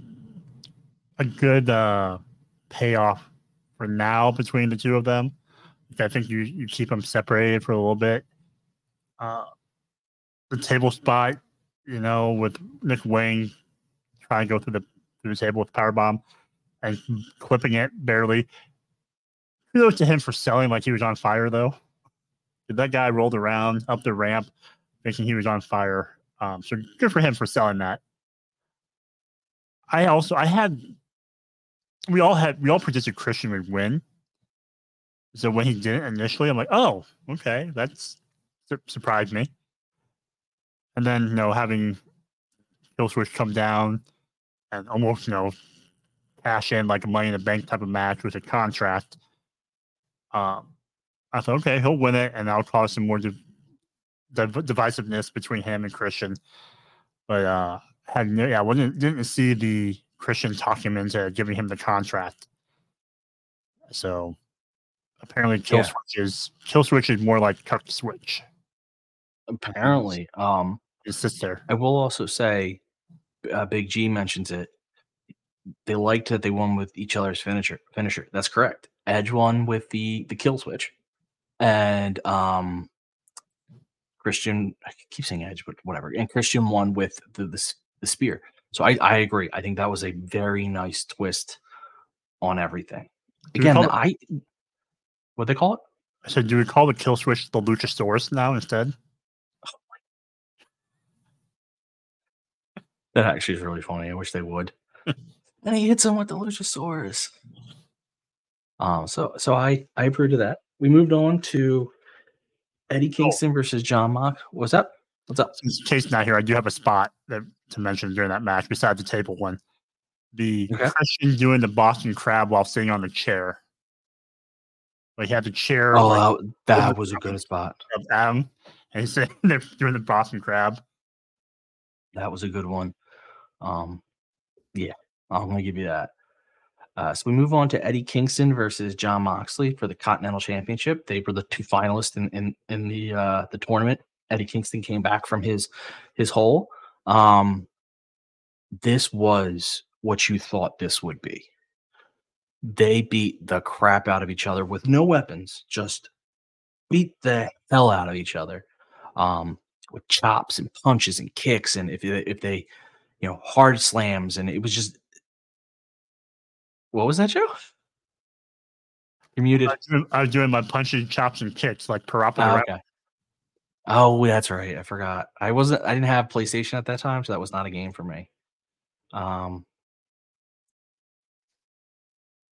Yeah, so it was literally what you wanted between these two. Every move looked angry. Every move looked painful. And then you had Danielson on commentary selling the crap out of it, being like, I know how hard he hits, but he doesn't really putting both guys over continues. Like when Mox would be like, he's prepared for Kingston. He's hitting him hard. And then when Kingston would turn around and be like, well, you know who Eddie Kingston is? Like I loved this.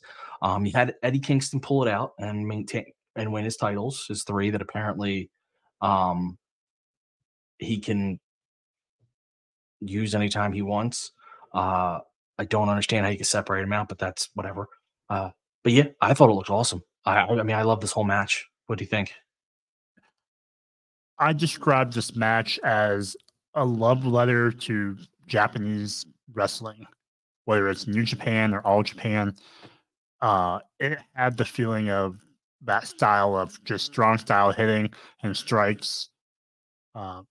Everything from I figured that Eddie was going to win this match as soon as I saw him come to the ring in different gear that he usually wears, which again honors some of the 4 pillars of All Japan wrestling.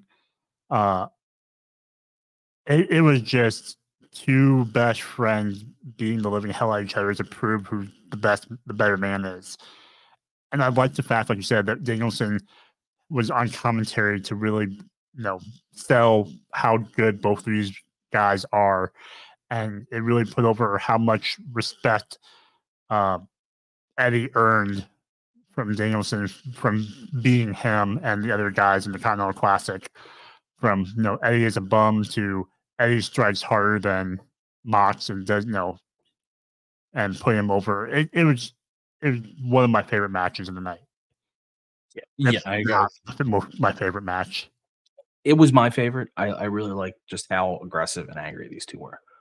But they told a story too. It was again, I'm in case anyone notices, I don't call out a lot of spots. I've said this before. It's not just a joke with Kate. I don't notice spots really. I mean, I do. There's gonna be a couple I wrote down for tonight, mostly in the Takeshita Darby match. But I'm the story guy. I like stories about like the story of the match, the story outside the match. And the story in this match was 2 friends, each having to prove something to each other. Eddie had to prove to Mox that he could do it, that he didn't need Mox's help. And Mox had to prove, I don't know what Mox was less having to prove, I guess, something to Eddie, and more like, I have to give you everything so that you could prove yourself to me. It was kind of like, I really enjoyed it. Like I said, I'm the story guy. That makes sense for a guy who writes a history blog. Yeah, I'm all about the story. I don't need the details. Just give me the story. And then we move on to our final match of the night, MJF versus Samoa Joe for the AEW Championship. Joe comes out to his typical Joe. MJF plays a package, which I thought was hilarious. And they were, it was all Long Island people praising him. And then there was this one chick talking about something her and MJF did in the back of some car, which got bleeped out. It was killed me when they got to it. So that was great. This was, I don't want to say a surprisingly lopsided match because it wasn't completely lopsided. MJF got some stuff in, but Joe kind of dominated from start to finish. It felt like. Now, the whole thing that helps is everybody knows that MJF is for real injured. So you didn't have like that's not even telling a story. That's just what it is. The match ended when Cole couldn't find the diamond ring, and Joe got in the rear naked choke. And it happened so quick. I don't think people expected it to work. I think people expected MJF to escape, but he didn't. Match over. Joe has his title. Joe is the world champ. I love that. He's going to kill it as world champ. We'll talk about him in a second. Well, I don't know how to divvy this up. Let's talk about Joe real quick because the other things, though. Yeah. Joe is a great champ for this company. He can talk. His press conference afterwards was magnificent. You should send him out to do press all the time. He nailed it. And he is a killer in the ring. I don't think his reign will be long. I think it'll be on the shorter side, but I think it'll be great. What do you think of the match, and what do you think of Samoa Joe as the champ? The match was longer than I thought it was going to be. I didn't know how long they would make it for since MJF was so banged up. So the fact that it went as long as it did, kudos to MJF for working his ass off while beat up and injured, to do the job. And no, I mean it proved to me even more like when you're watching the match and you see him take that muscle buster on the edge of the apron, which is apparently the hard part of the ring. So you knew it hurt. And I think I've heard that somewhere. Yeah, I mean, it makes sense, right? Not really, but no. So yeah, it went a little bit longer, but I think Joe winning in the way he did, all the injuries and everything else caught up with MJF. I mean, he was beaten down leading up to this match, beyond just in real life. And so I think having Joe choke him out, it's always good to have a guy just kind of pass out instead of tap out, right? I think that helps protect people as a trope and everything else. But yeah, I think Joe as a champion will be great. He is your ultimate Swiss Army knife of a wrestler who can do anything, everything you ask of him, whether it's a champion, whether it's doing media promo tours, whether it's media scrums, whether it's being a mid-card guy. Like, the guy just can do it all.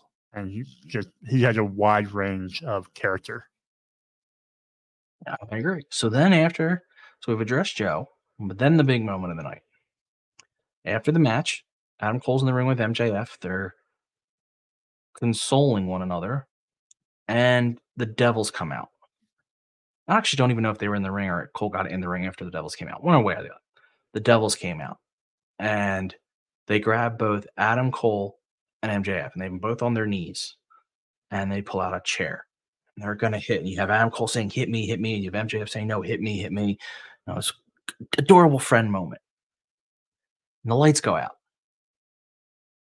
They're out a decently long time.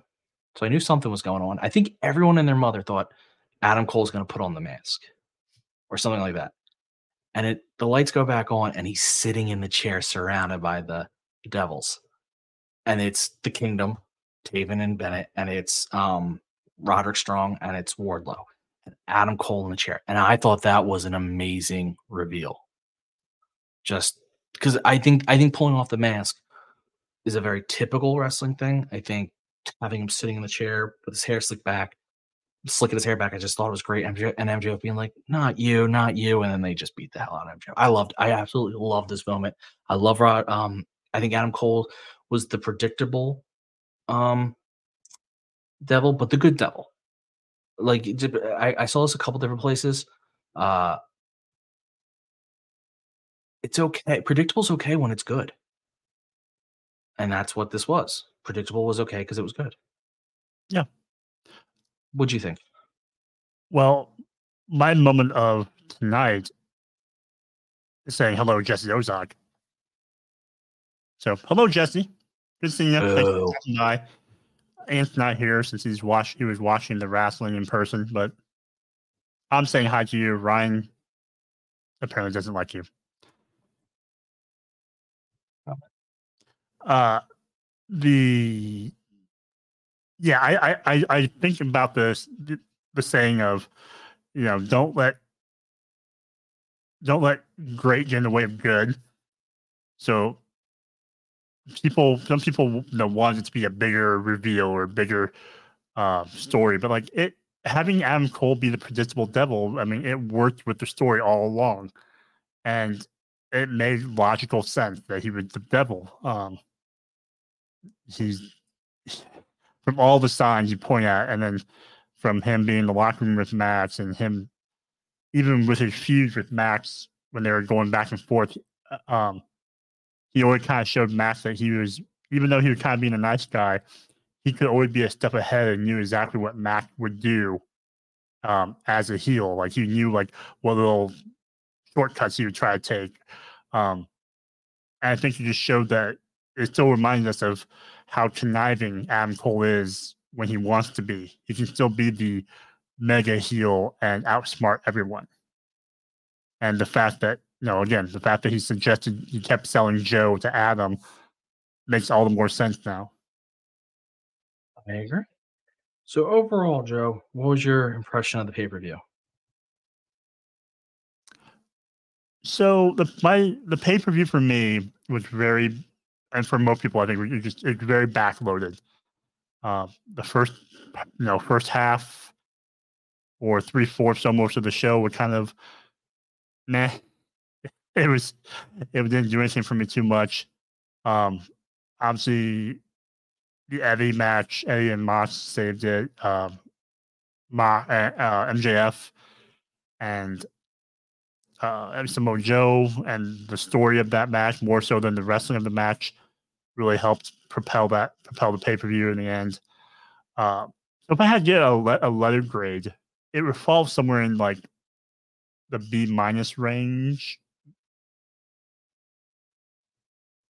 Yeah, I think I would B-, B-. I think I'm in the same spot. I think it was, like you said, it was very backloaded, and if we were just doing from the back, like the back on, it'd be A++. But the front, you have to count the front, and there was some good there, but there was also some not great. So I think a B- is about right. Yeah, it was business in the front, party in the back. Exactly. Jesse Ozak says it. A tale of two pay-per-views. It really was. Of course you would say that. That sounds like a literature thing. Yeah, he Jesse would.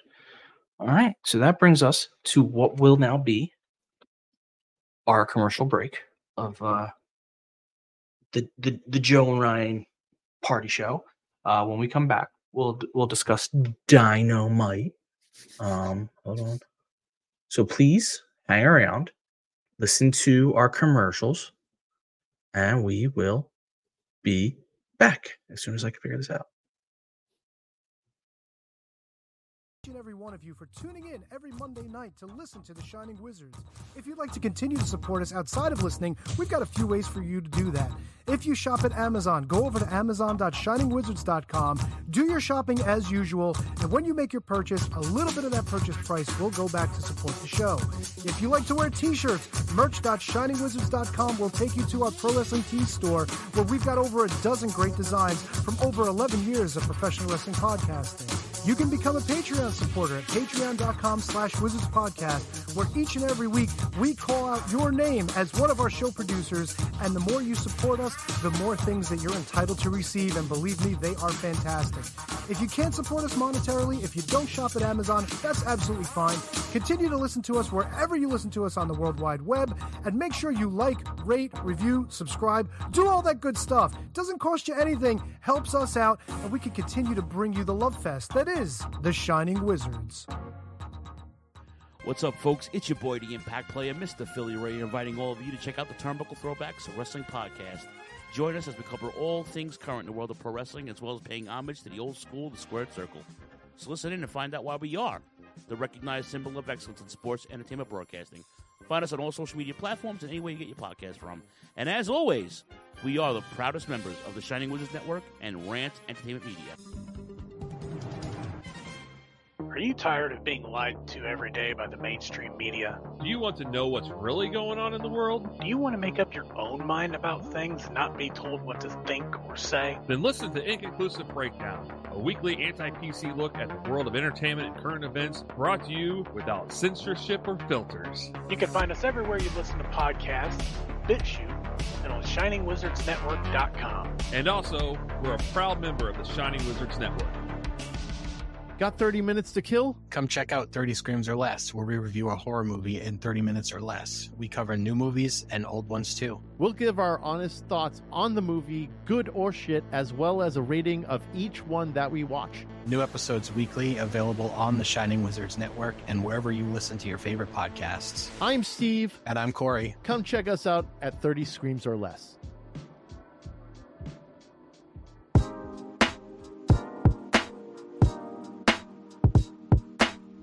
G'day guys, my name is Thomas, one half of the Broadcast Podcast.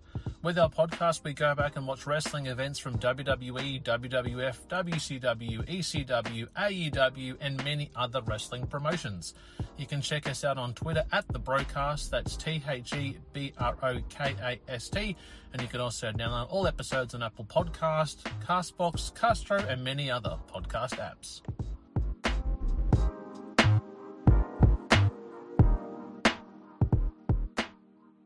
You like your music heavy? Then check out Radioactive Metal on the Shining Wizards Network.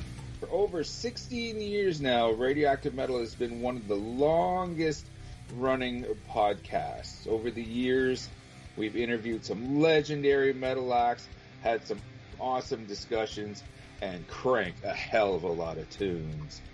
So join your cool Uncle Snowy and his co-host Aaron for the audio mosh pit that is Radioactive Metal here on the Shining Wizards Network.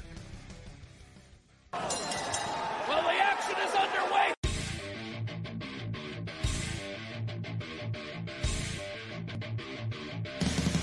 What's up, everyone? When on the Shining Wizards Network, be sure to check out Wrestling Night in Canada.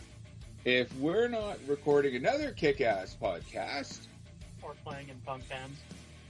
Or recording kick-ass heavy metal albums, then we're sitting back, we're grabbing a couple brews, and going over everything to do in the world of pro wrestling. Because we're from Winnipeg, you idiots. The Mark Order Podcast is the only show you need if you're looking for dedicated coverage of everything AEW on the Shining Wizards Network. Join us live on YouTube every Wednesday night at 10:15 p.m. Eastern after Dynamite to chat along with the show. If you can't join us live, listen to us on your favorite podcast platform. Follow us on all social channels at Mark Order Pod and use the hashtag #JoinTheMarkOrder, because if you don't find us, we will find you.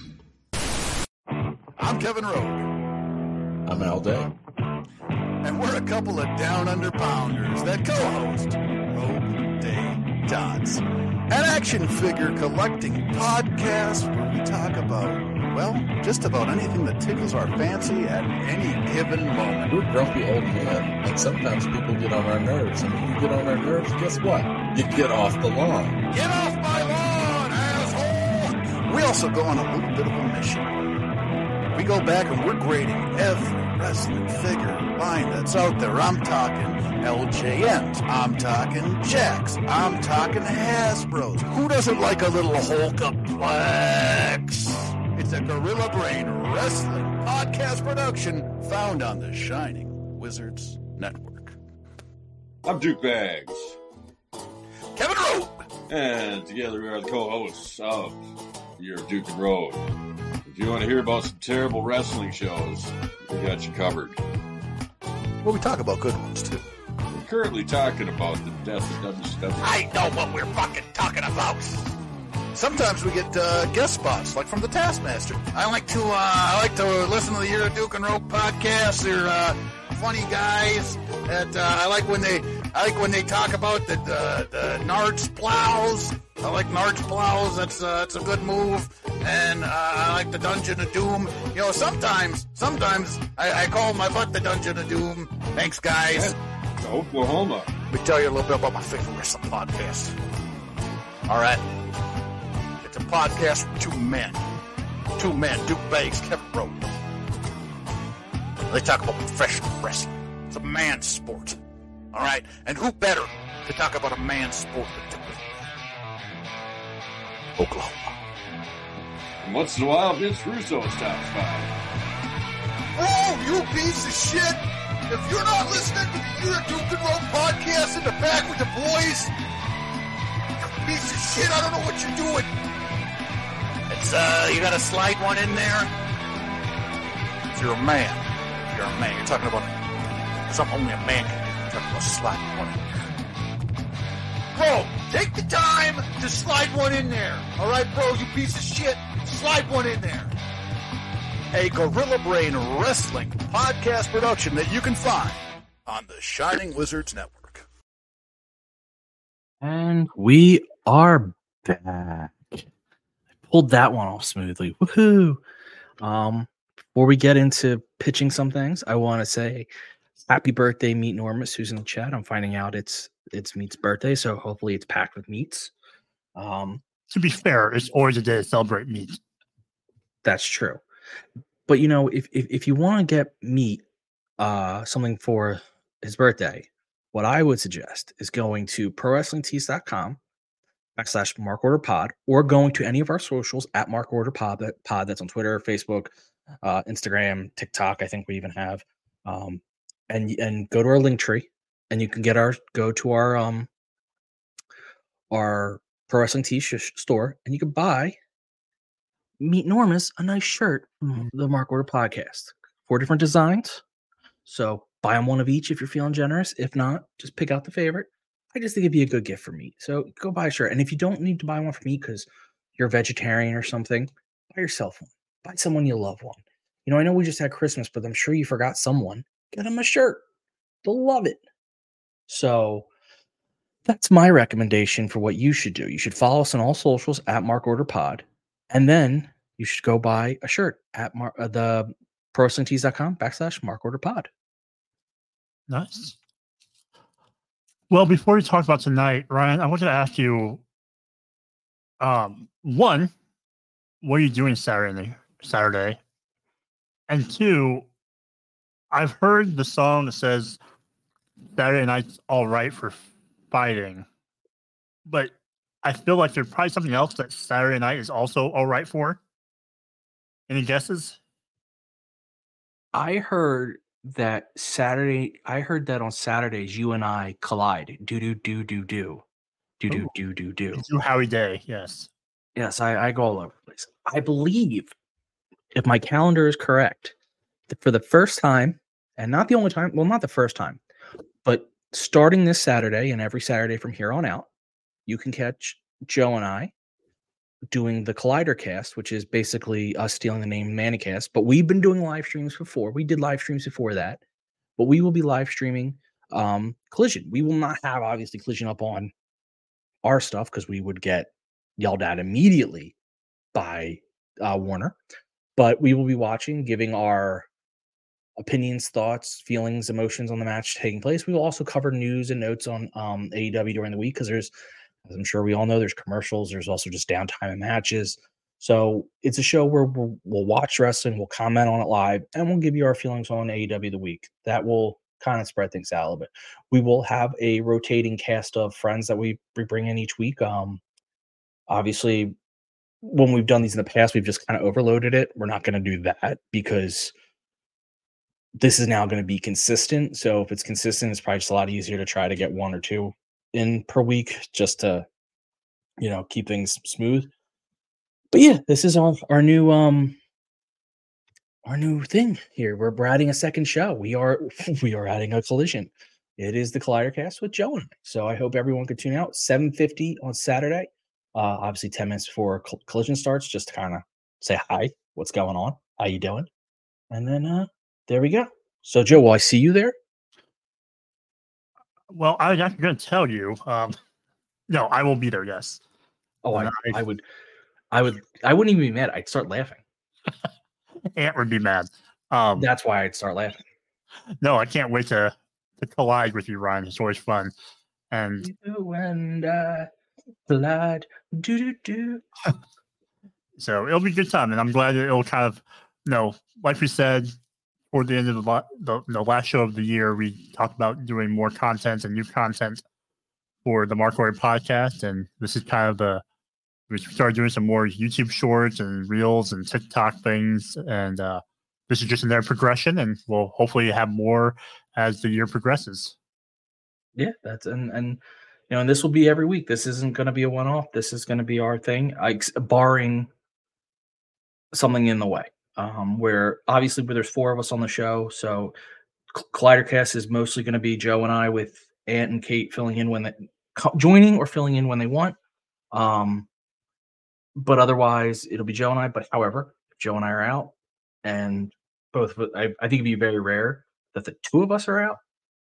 But if both of us are out by that weird happenstance, Kate and Ant would be more than happy to step in. So it's something we are going to continue to do. So hopefully it's fun. You guys enjoy it. Fixing my camera real quick. It's oh no. Charade. Ryan's camera's gone.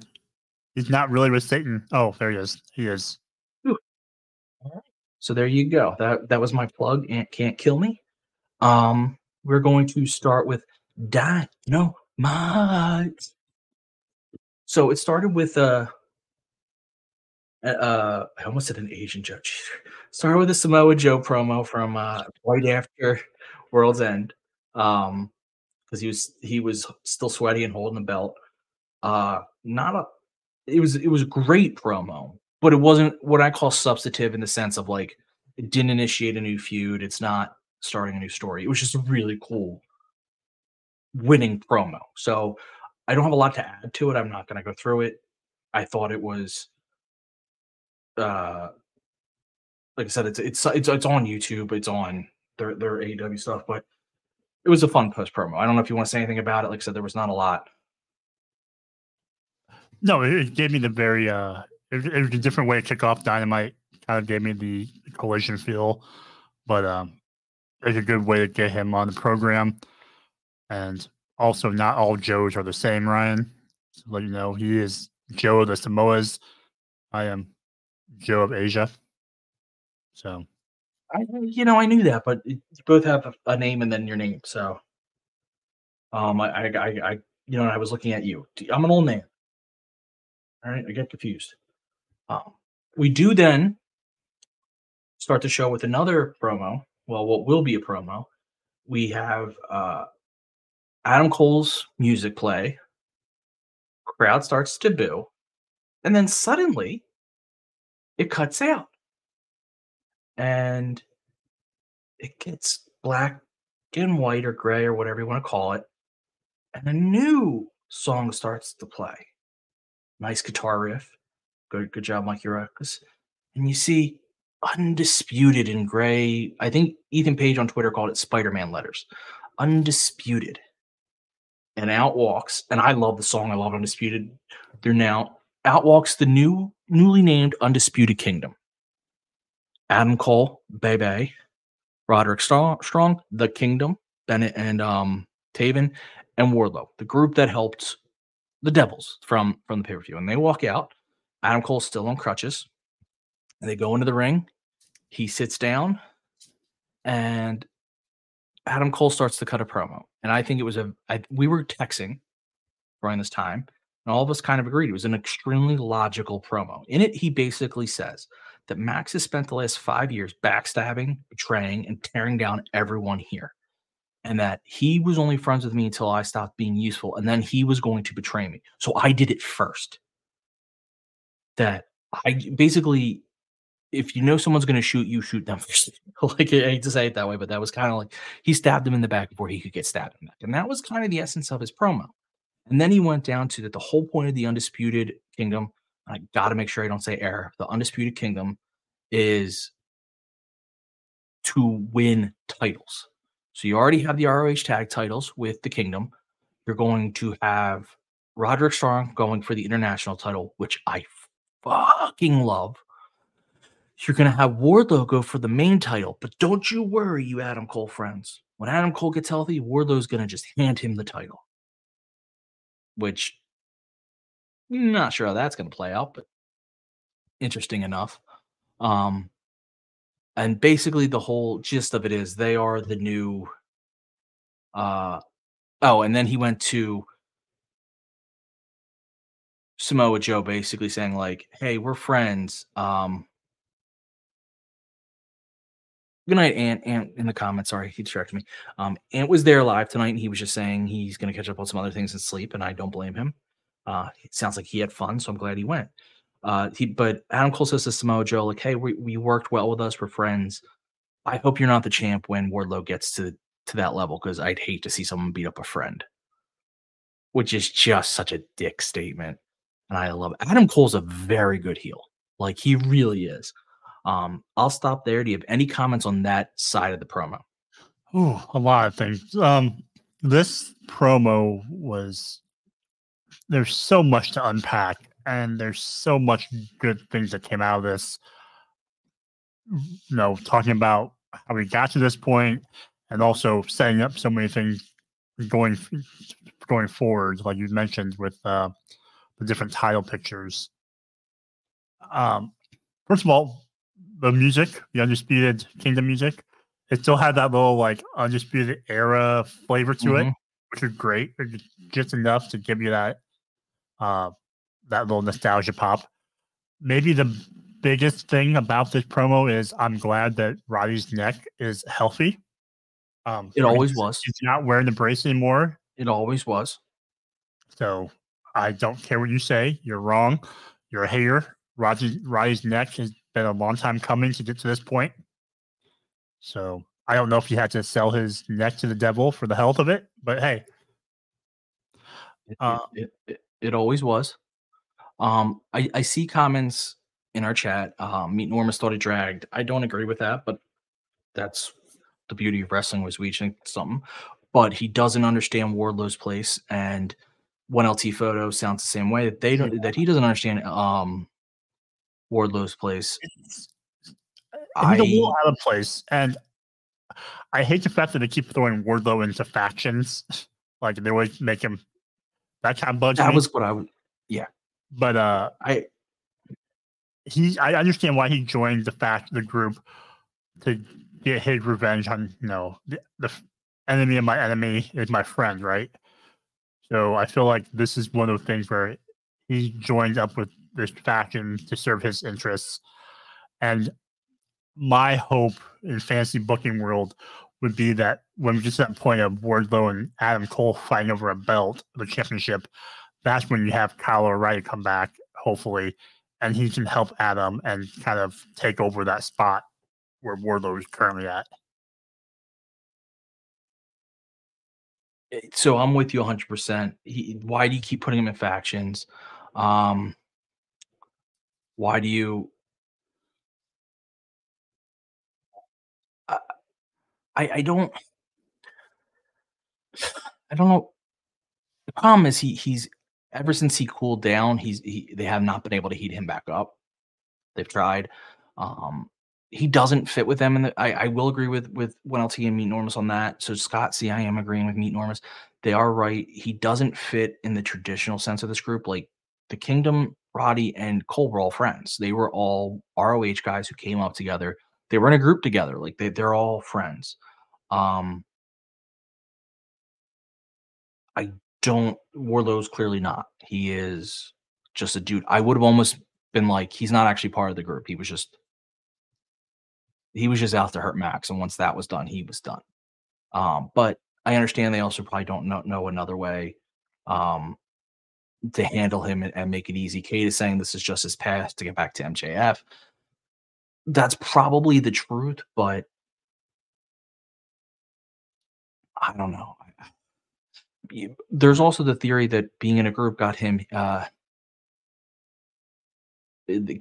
heated up before, got him so popular that maybe putting him back in a group is what he needs. I'm not sure I buy that, but they weren't doing anything with him anyway, so what the hell. After the Undisputed Kingdom, I want to say after the Undisputed Kingdom cuts their promo, out comes Jay White. And I loved this thing too. And he was basically saying, like, hey, this attacked me. What the hell's that all about? I'm not okay with that. And I got friends too. Unfortunately, he's down one friend. Otherwise, the numbers would be even. But they charge the ring, and the guns come out looking jacked, and they run down the ring, and they fight. But unfortunately, they are outnumbered, and Wardlow starts and then you have the Acclaimed run out, and they go after the Devils. And I know some people might not be into that. I am, because they're not saying the Acclaimed and the Bullet Club Gold are friends. They're saying they all just hate the Devils. The Devils attack them, so now they hate them. So like that is such good logic. That is, you can't go beating everyone up and tearing things up and not have somebody respond. So I really liked that. What were your thoughts on all this? Yeah, and I think I agree with all that. And I set up, Bullet Club Gold and the Acclaimed and United Kingdom, or Undisputed Kingdom. It sets them up for having these kind of, trio feuds, so we can get the belts off of the Acclaim finally. And I don't think Bullet Club Gold is just, they can turn them face. I think they keep them as heel, and they're just upset that, that Jay got jumped. And so, yeah, I'm looking forward to, again, how this whole promo and this whole segment built so many different feuds and storylines going forward. And this being one of them. Yeah. So, there's a quick promo from Daniel Garcia talking about his match with Swerve. It was a nice promo, but I don't think it really needs much talking. Yeah. We move on to Dante Martin versus Orange Cassidy for the International Championship. Hold on, I actually got this. And this kind of came out of the trios match that they had on Rampage, which we did not talk about, but in which Dante, Top Flight, and Action Andretti beat Orange Cassidy's team. So I forget who was on Orange Cassidy, Danhausen, and I forget. Was it Danhausen? I don't remember. But either way, they beat Orange Cassidy's stuff. And so this match was made. I wrote down, if I can find it, athletic chain wrestling. What I mean by that is they would do chain wrestling like you see, but everything had a step of athleticism to it. They would pop up, or they would flip over, and they'd go into another move. It was chain wrestling, but it wasn't like your typical like Zack Sabre Jr. does it. They added an air of athleticism, which I really enjoyed. I also want to point out they at one point I'm having a night. What the hell is his name? Mask, who calls the matches. Excalibur. Jesus, like that's where my brain's at. At one point, Excalibur calls Orange Cassidy the AE International Champion. I'm like, where's the W in that? There's a whole. See, I'm missing things, and so is he. And I just want to say, at one point, Dante just delivered some of the most vicious kicks to Orange Cassidy that I've ever seen. Orange Cassidy ends up winning because Dante misses a move, and Orange hits the orange punch. What'd you think? This was a fun match due to the styles, and like you said, the early mat wrestling with especially like right away you had the kind of like a flip of Orange Cassidy that went to an up kick by Dante into Orange's face.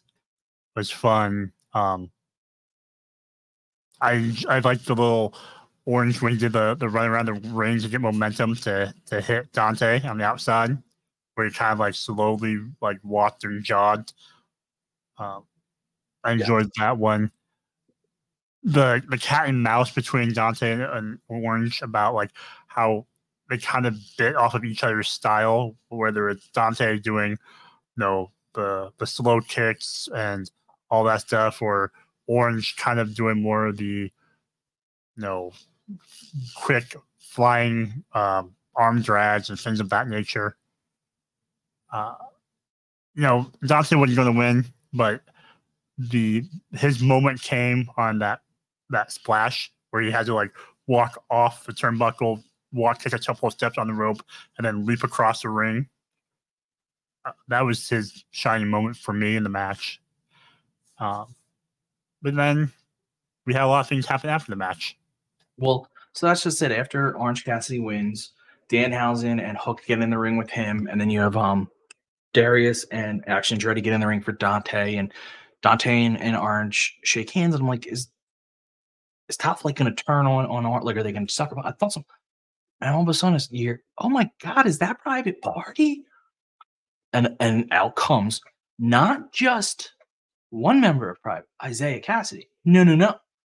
You got both members of Private Party. Mark Quinn made his triumphant return after God knows how long he was out, and the place loved it. I mean, they were over as Grover.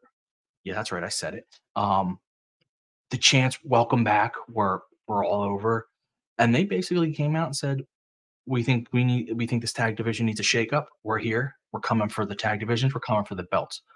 Fucking love this. What'd you think? Yeah, I'm glad people are getting healthy again and are coming back.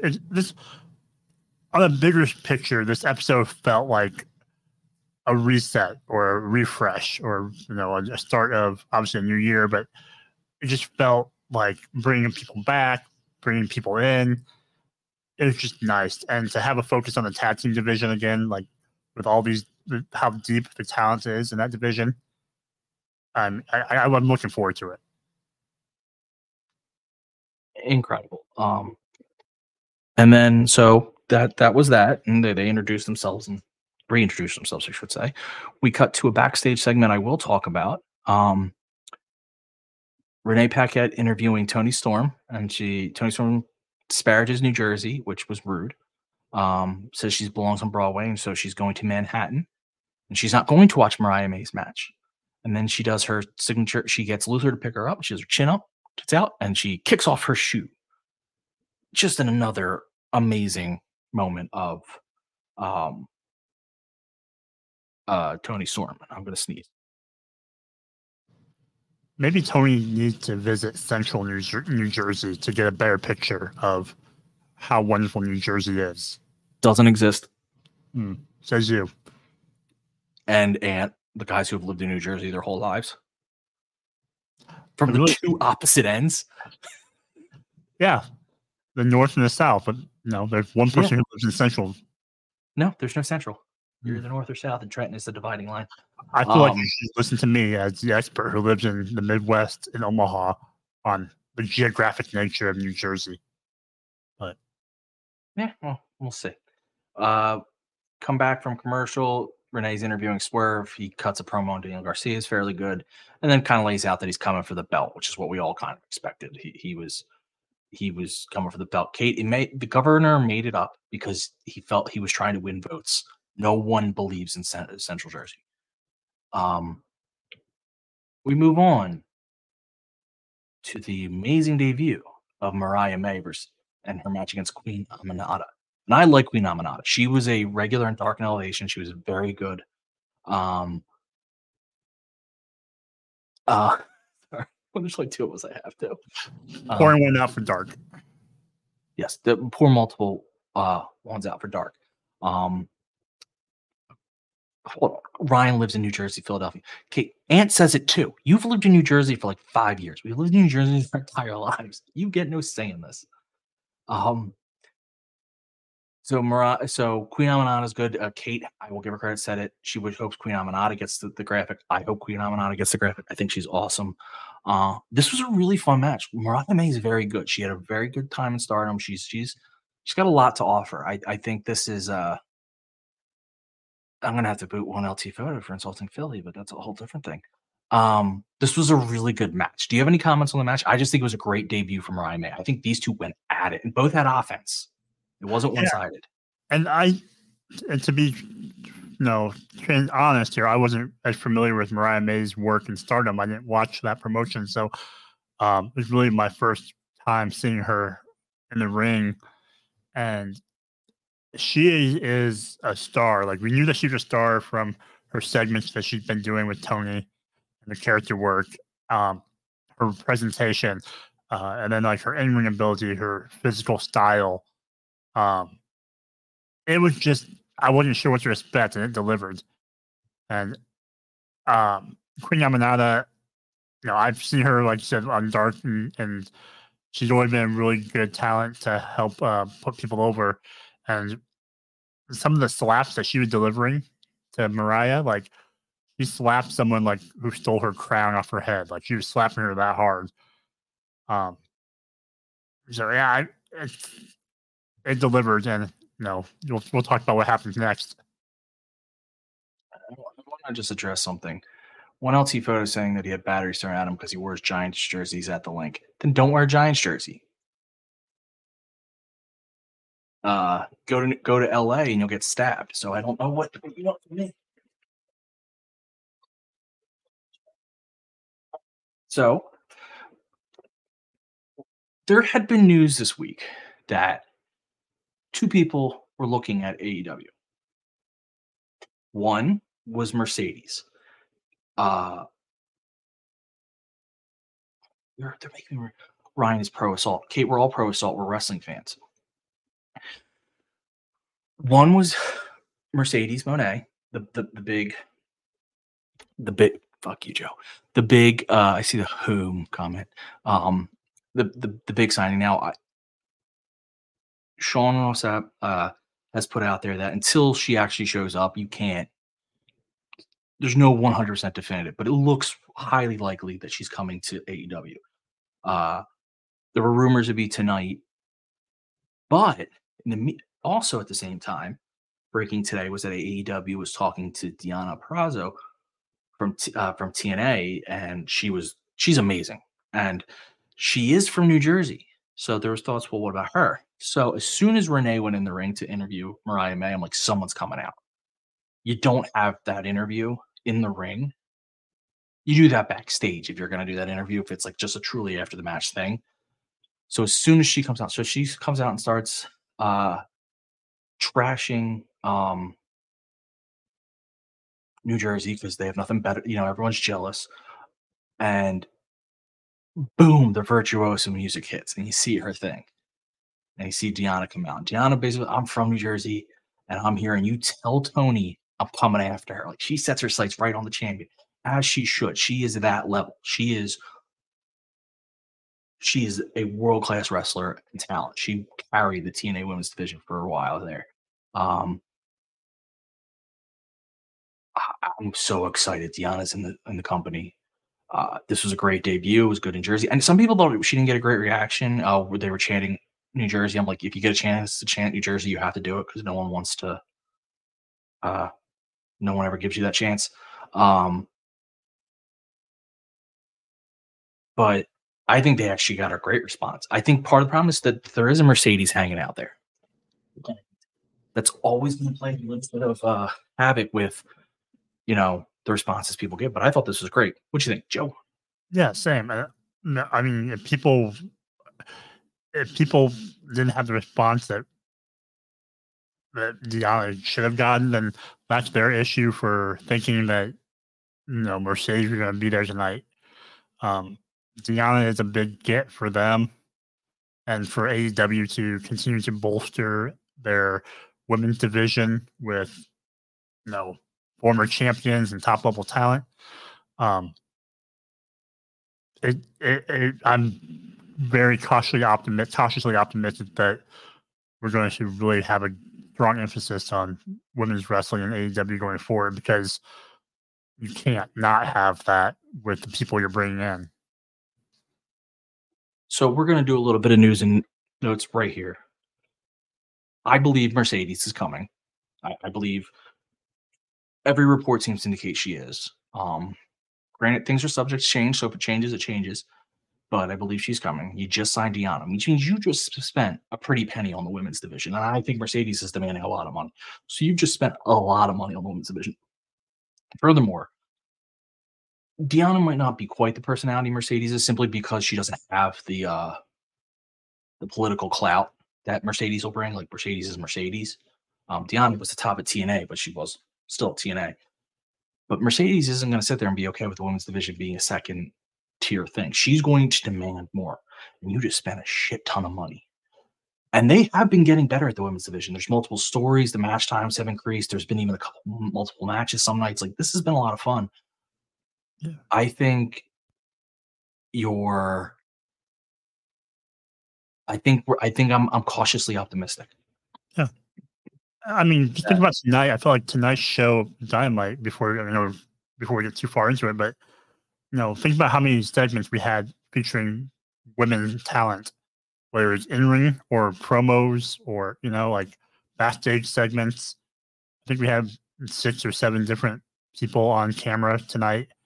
So we're featuring them a lot more, at least so far. That's a good sign.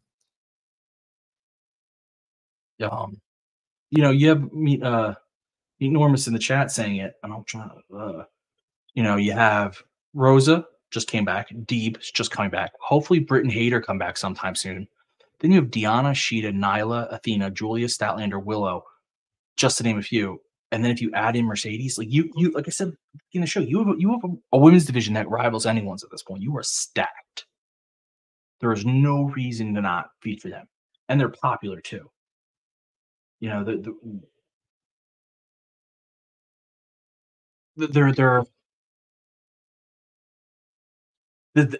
don't like how else I could say it. When you have this level of talent and you spent this level of money. Listen, Toni Storm was a huge get, and she was. Ruby was a nice get. They're not Mercedes. And Toni Storm's been paying off dividends. Look how many segments she's eating up. So yes, as you spend more to get these people, you actually do to start to spend more time and segments on them for that. Scott asking any chance Mercedes makes a surprise appearance at Wrestle Kingdom tonight. I know nothing. So honestly, I am not. This isn't even like when Sean recklessly speculates or casts over a body slam, because I am so not informed. My only thing is, if I'm a business owner, if she just signed a mega deal with me and no one knows where she's going yet for sure, like there's talks, but people don't know if she's going back to WWE, I'm making her show up at mine. Same way that Wrestle Kingdom would have made her show up there first before AEW. So that's my only thing. Wrestling wise, do I wish she would show up at Wrestle Kingdom? Sure, but I also think you would promote that. I think you would. I think you'd put it out there ahead of time. I don't think she'd be a surprise. So, and apparently her music came off New Japan. So there you go. So at the moment, I guess we'll just move on. I think we covered that pretty well. We come back and Christian Cage is entering the ring, flanked by Killswitch, Nick Wayne, and Shayna Wayne. Shayna Wayne yells at the crowd, which Mother Wayne. Mother Wayne. I'm not really into her. It's not really. She comes off stiff, and it's a struggle. But then Christian talks, and Christian is amazing. Christian basically says, one, he claims that he's 2-0 against Copeland, and that's just not true. He's 2-1. I mean, that match happened. It didn't. I hate this fucking chair. The lock-in mechanism is broke. That match happened. Yes, Kate, I'm anti-mother. I'm a mother lover. So, okay, I just watched the there's an HBO Max documentary, Love Wins or something. It's about Mother God. Oh yes, batshit crazy people. Oof.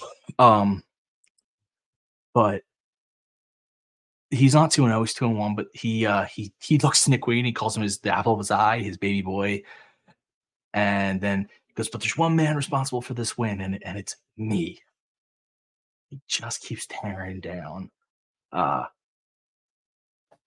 Killswitch, which means something. And this is where I had a question for you. If Jungle Boy came back and saved Killswitch, does that make him a face? Or can they do that as a heel? Face. I don't know how. I think he comes back and helps Killswitch liberate himself and become Luchasaurus again. So you think he's come back as a face? I do. I think if you haven't gone long enough, that you can bring him back in your face. But you think even after all the Punk stuff, he can come back as a face? Yeah, I think it'll be enough time, and then Punk's not there now, so kind of maybe freshen up the character a little bit. Maybe not go straight back to like Jungle Boy, but you can go back to like Jungle Jack, and he doesn't have to. He play Tarzan Boy, whatever, and people will lose their minds. I agree. I like Tarzan Boy. Okay, I just had that question because that is a tough. If you have him save Killswitch, Luchasaurus, then you have him.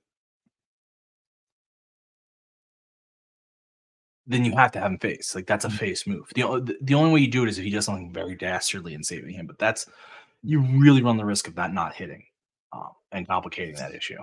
Selfishly, I would rather have him win over, obviously help Luchasaurus, but win over Nick Wayne and take over that group, and Christian becomes a face. I also think that there's that. That's a pretty good one. That I wasn't going to go there. That's actually the best prize solution. I also think a Jungle Boy Nick Wayne match would just be really good. Oh yeah. I will say you're talking about Mother Wang and how like she's not. Her character work and stuff really isn't for me either. I feel like her Brew a Mother line that she uses now is becoming as grating on my ears as like Vicky Guerrero's "Excuse Me." Yeah, like, it's not the good kind of no to me. It's and I feel bad saying that because I don't want it to be like, but she's not a wrestler. She was never in wrestling. There's no reason for it. She could have done what she did and stepped out and it would still work. Or just have her stand there and say nothing. She's fine if she just stands there and says nothing.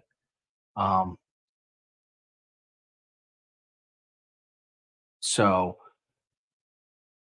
Kate, are you that big of a fan of hers? Oh. Well, Kate just likes mothers a lot, so she's respectful of the mothers. She would not boo Mother Wang and yeah, I don't think she needs to stand in the background and say nothing. I'm all for women having a voice. Listen, I'm all for women having a voice, just not this one. And Kate too, but that's a whole different discussion. So we come back. Renee has an interview with Ruby Soho, Harley Cameron, and Saraya. Hold on, Kate. Really, Kate? You think she's real fun? You're the one in on this, and not me? I am shocked. Wow, maybe I'm wrong. Ruby kind of is sold on Harley Cameron right now because Harley helped her win. But Cameron is playing a crazy character, and I'm really digging it. Like a psycho crazy. Like I'll kill someone crazy. I'm trying to think of what movie character she reminds me of.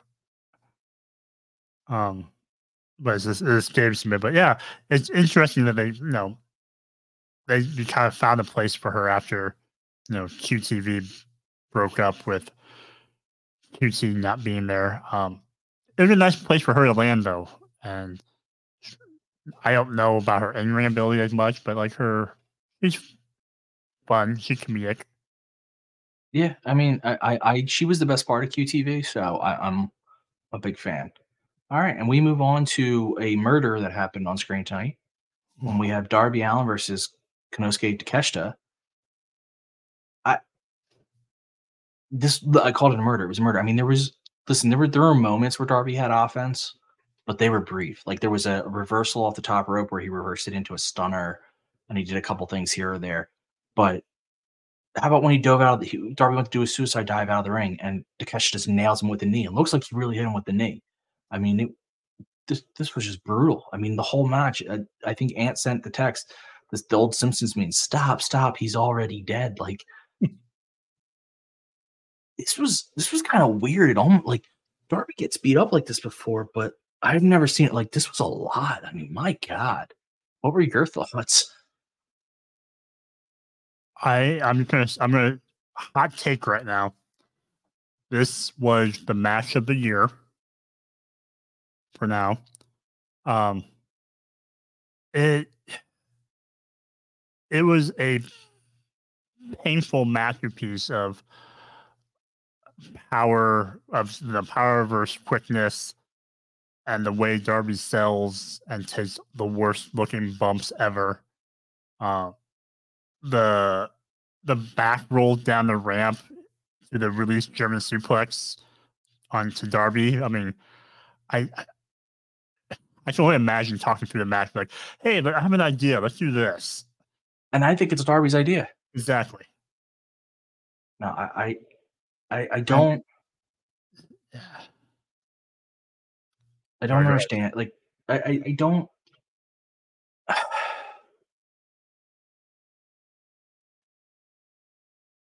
How do I say it? I don't understand how you how you design Darby's matches from here on out. Like, he just took a beating. Yeah, he's got to flip. I don't know, but maybe they're just really trying to build Takeshita up to the highest level. Jesus Christ, he annihilated the crap out of Darby. Kate brings up the point that Takeshita moves faster than other big guys. Yeah, so he does have a little bit more fluidity to him. Yeah,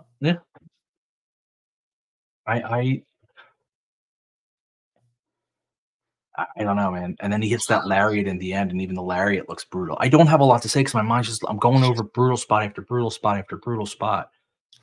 Guys, I couldn't name them all. Like I said, there's the dive into the knee. There's the roll that Joe talked about. There was it really just him tossing him around.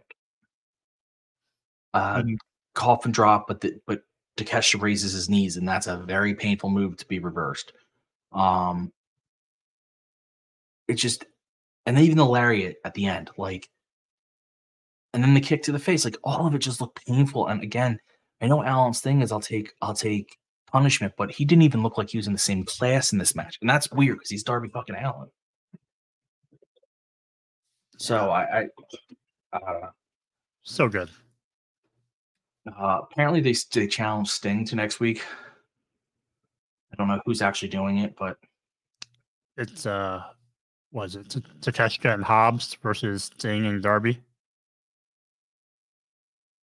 Oh, is it a tag? I believe so.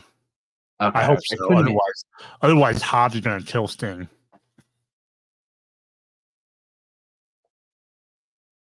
Yeah, I mean that's why I'm like, I don't know. Like Sting shouldn't be in a single, so I hope it's a tag. Jesse's saying yes, so okay. We move on to a number one contenders match for the Continental Crown or Continental Classic Belt or whatever they call it. Brian Cage versus Brian Keith. Again, he's showing up again. I think he might be getting signed. Vikingo and Trent Beretta. As with all of these, look at the guys you have in this match. Vikingo and Brian Cage, they're there to do, like, Vikingo's there to do something crazy, and Brian Cage to allow him to do it. Brian Keith is awesome, so he got in his stuff. And Trent, we've said, is so good, but this was crazy move after crazy move after crazy move, and at the end of the day, Trent wins because, again, I feel like the story with Trent was he looked really aggressive in this match. He looked very angry. Now there was a point. This is where I'm going to focus. Is Danhausen came out with him, and he just eliminated Danhausen in that battle royal. Danhausen came in and cursed Brian Cage for Trent. And then after Trent won, came in and congratulated him. So I guess they're okay. But they're definitely showing a much more aggressive, much angrier, much more wanting to win side of Trent. And I really like that. What are your thoughts? This a good match for Trent to build off of his showing in the Battle Royal. And like you said, like these kind of four-way matches, you know what you get. Everyone kind of had their moments. You know, the Bounty Hunter had his moments early on. Vikingo gets to hit some of his dives and flips off the turnbuckle off the outside. I'm looking forward to the Trent Eddie match. I think they're gonna beat the living hell out of each other. It'll be really fun to watch live with you, Ryan, on Saturday night on Collider Cast. I'm hoping people tune in and we can all talk about it in real time. When you watch Collidercast, you'll see that even though as the matches are occurring, I'm looking at the story of the match to what I go by. And this match, again, I don't think there was much story between the other guys as there was Trent. I think Trent was the focus here. And of course, Eddie was on commentary, and Eddie's hilarious. So there's always that. If you're going to watch it, Eddie's on commentary. I hope he got a gabagool somewhere. He kept being bummed. Oh, that's right. He was so mad because Taz didn't invite him over for the gabagool. Yeah. Meanwhile, Kate's in chat, and she's a spot freak. So, teach their own. I'm a story guy. That's why Cody's booking in WWE's killing me. So then we go to the main event. Daniel Garcia versus Shane Swerve Strickland. Holy shit, this was a good match. Garcia looked aggressive. He looked angry, but he looked prepared. He was dominating Strickland through much of this match. I felt like he was really kicking the crap out of Strickland. He's beating him around the ring. He takes him outside and knocks Strickland away. Then Nana comes up and you get your dance off, which was just the fans are chanting "Holy shit" before they start dancing. It was as good as that was perfect. But my favorite thing of the whole thing, because I love a dance off. I'm a silly guy. But the Daniel Garcia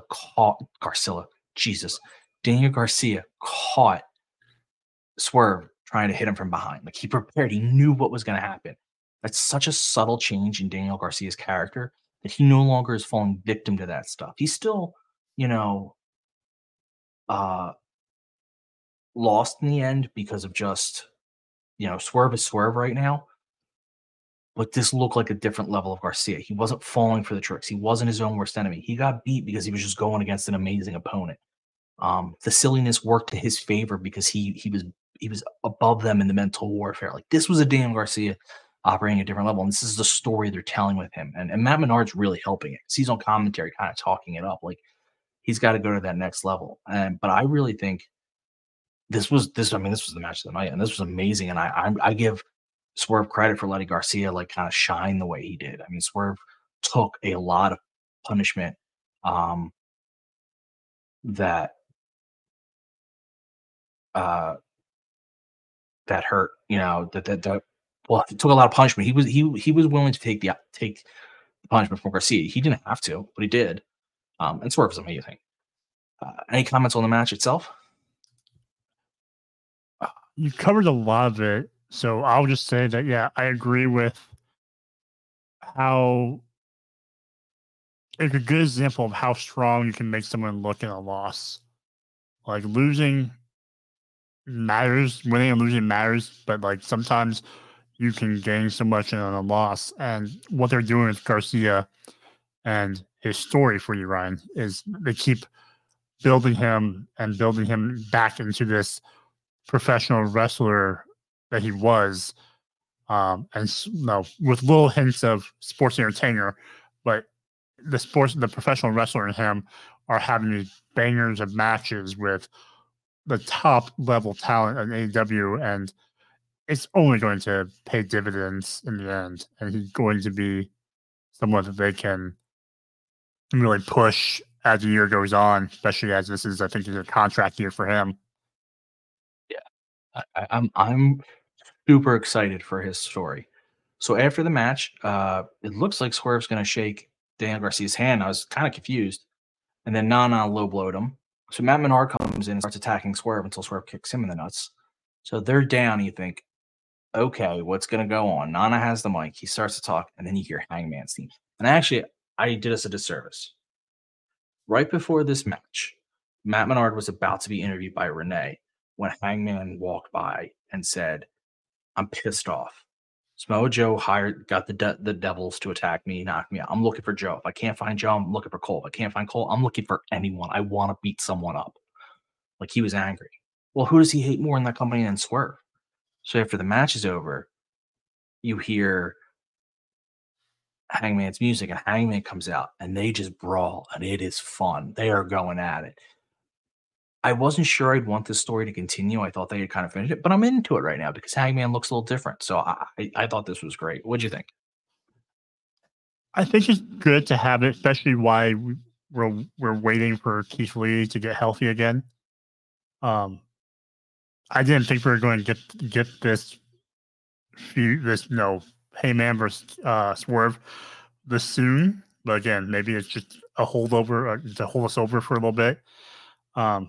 But it makes sense if you're not going to throw them in the title picture right away. They both said that they weren't done with each other. I don't know. I'm interested to see how they handle the booking of it because you don't want Swerve to lose some of the momentum he has right now. And Heyman has lost the last couple matches to Swerve. So that's my only thought of how they book it.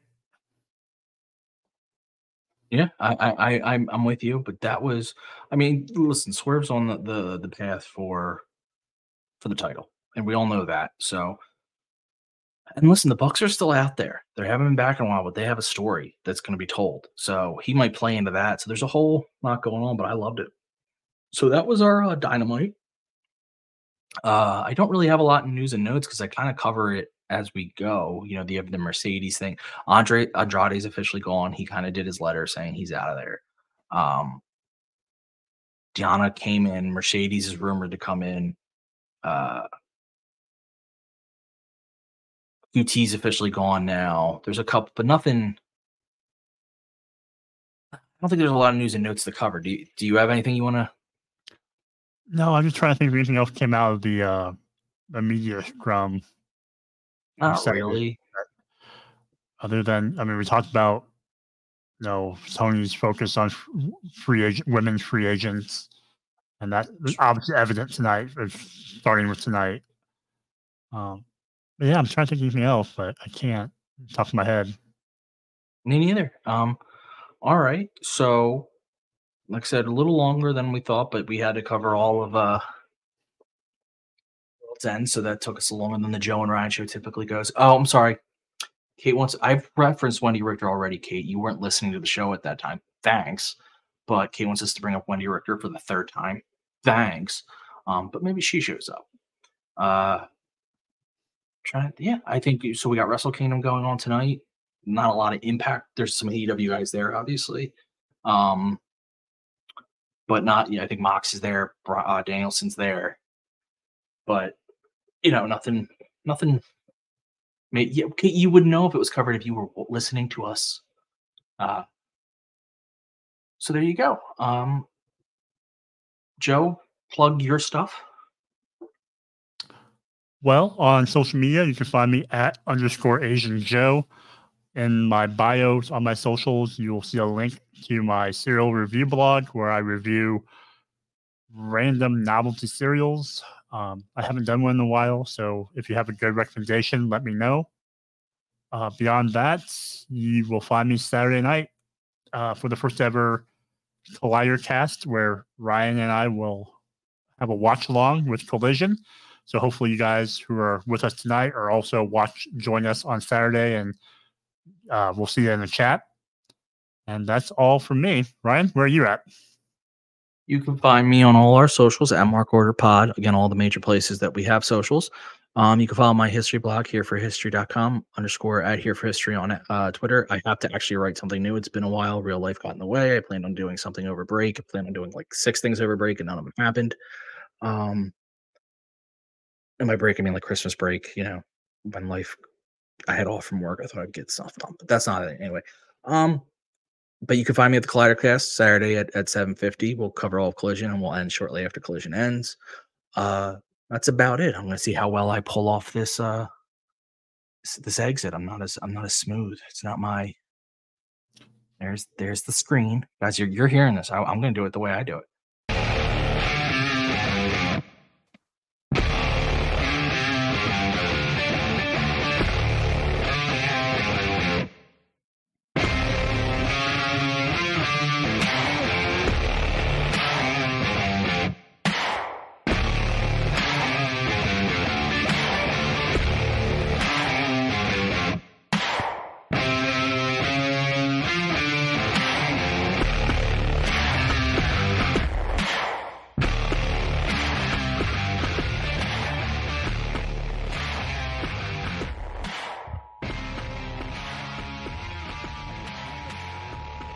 This concludes the Mark Order podcast. We now return you to your regularly scheduled programming. Join the Mark Order.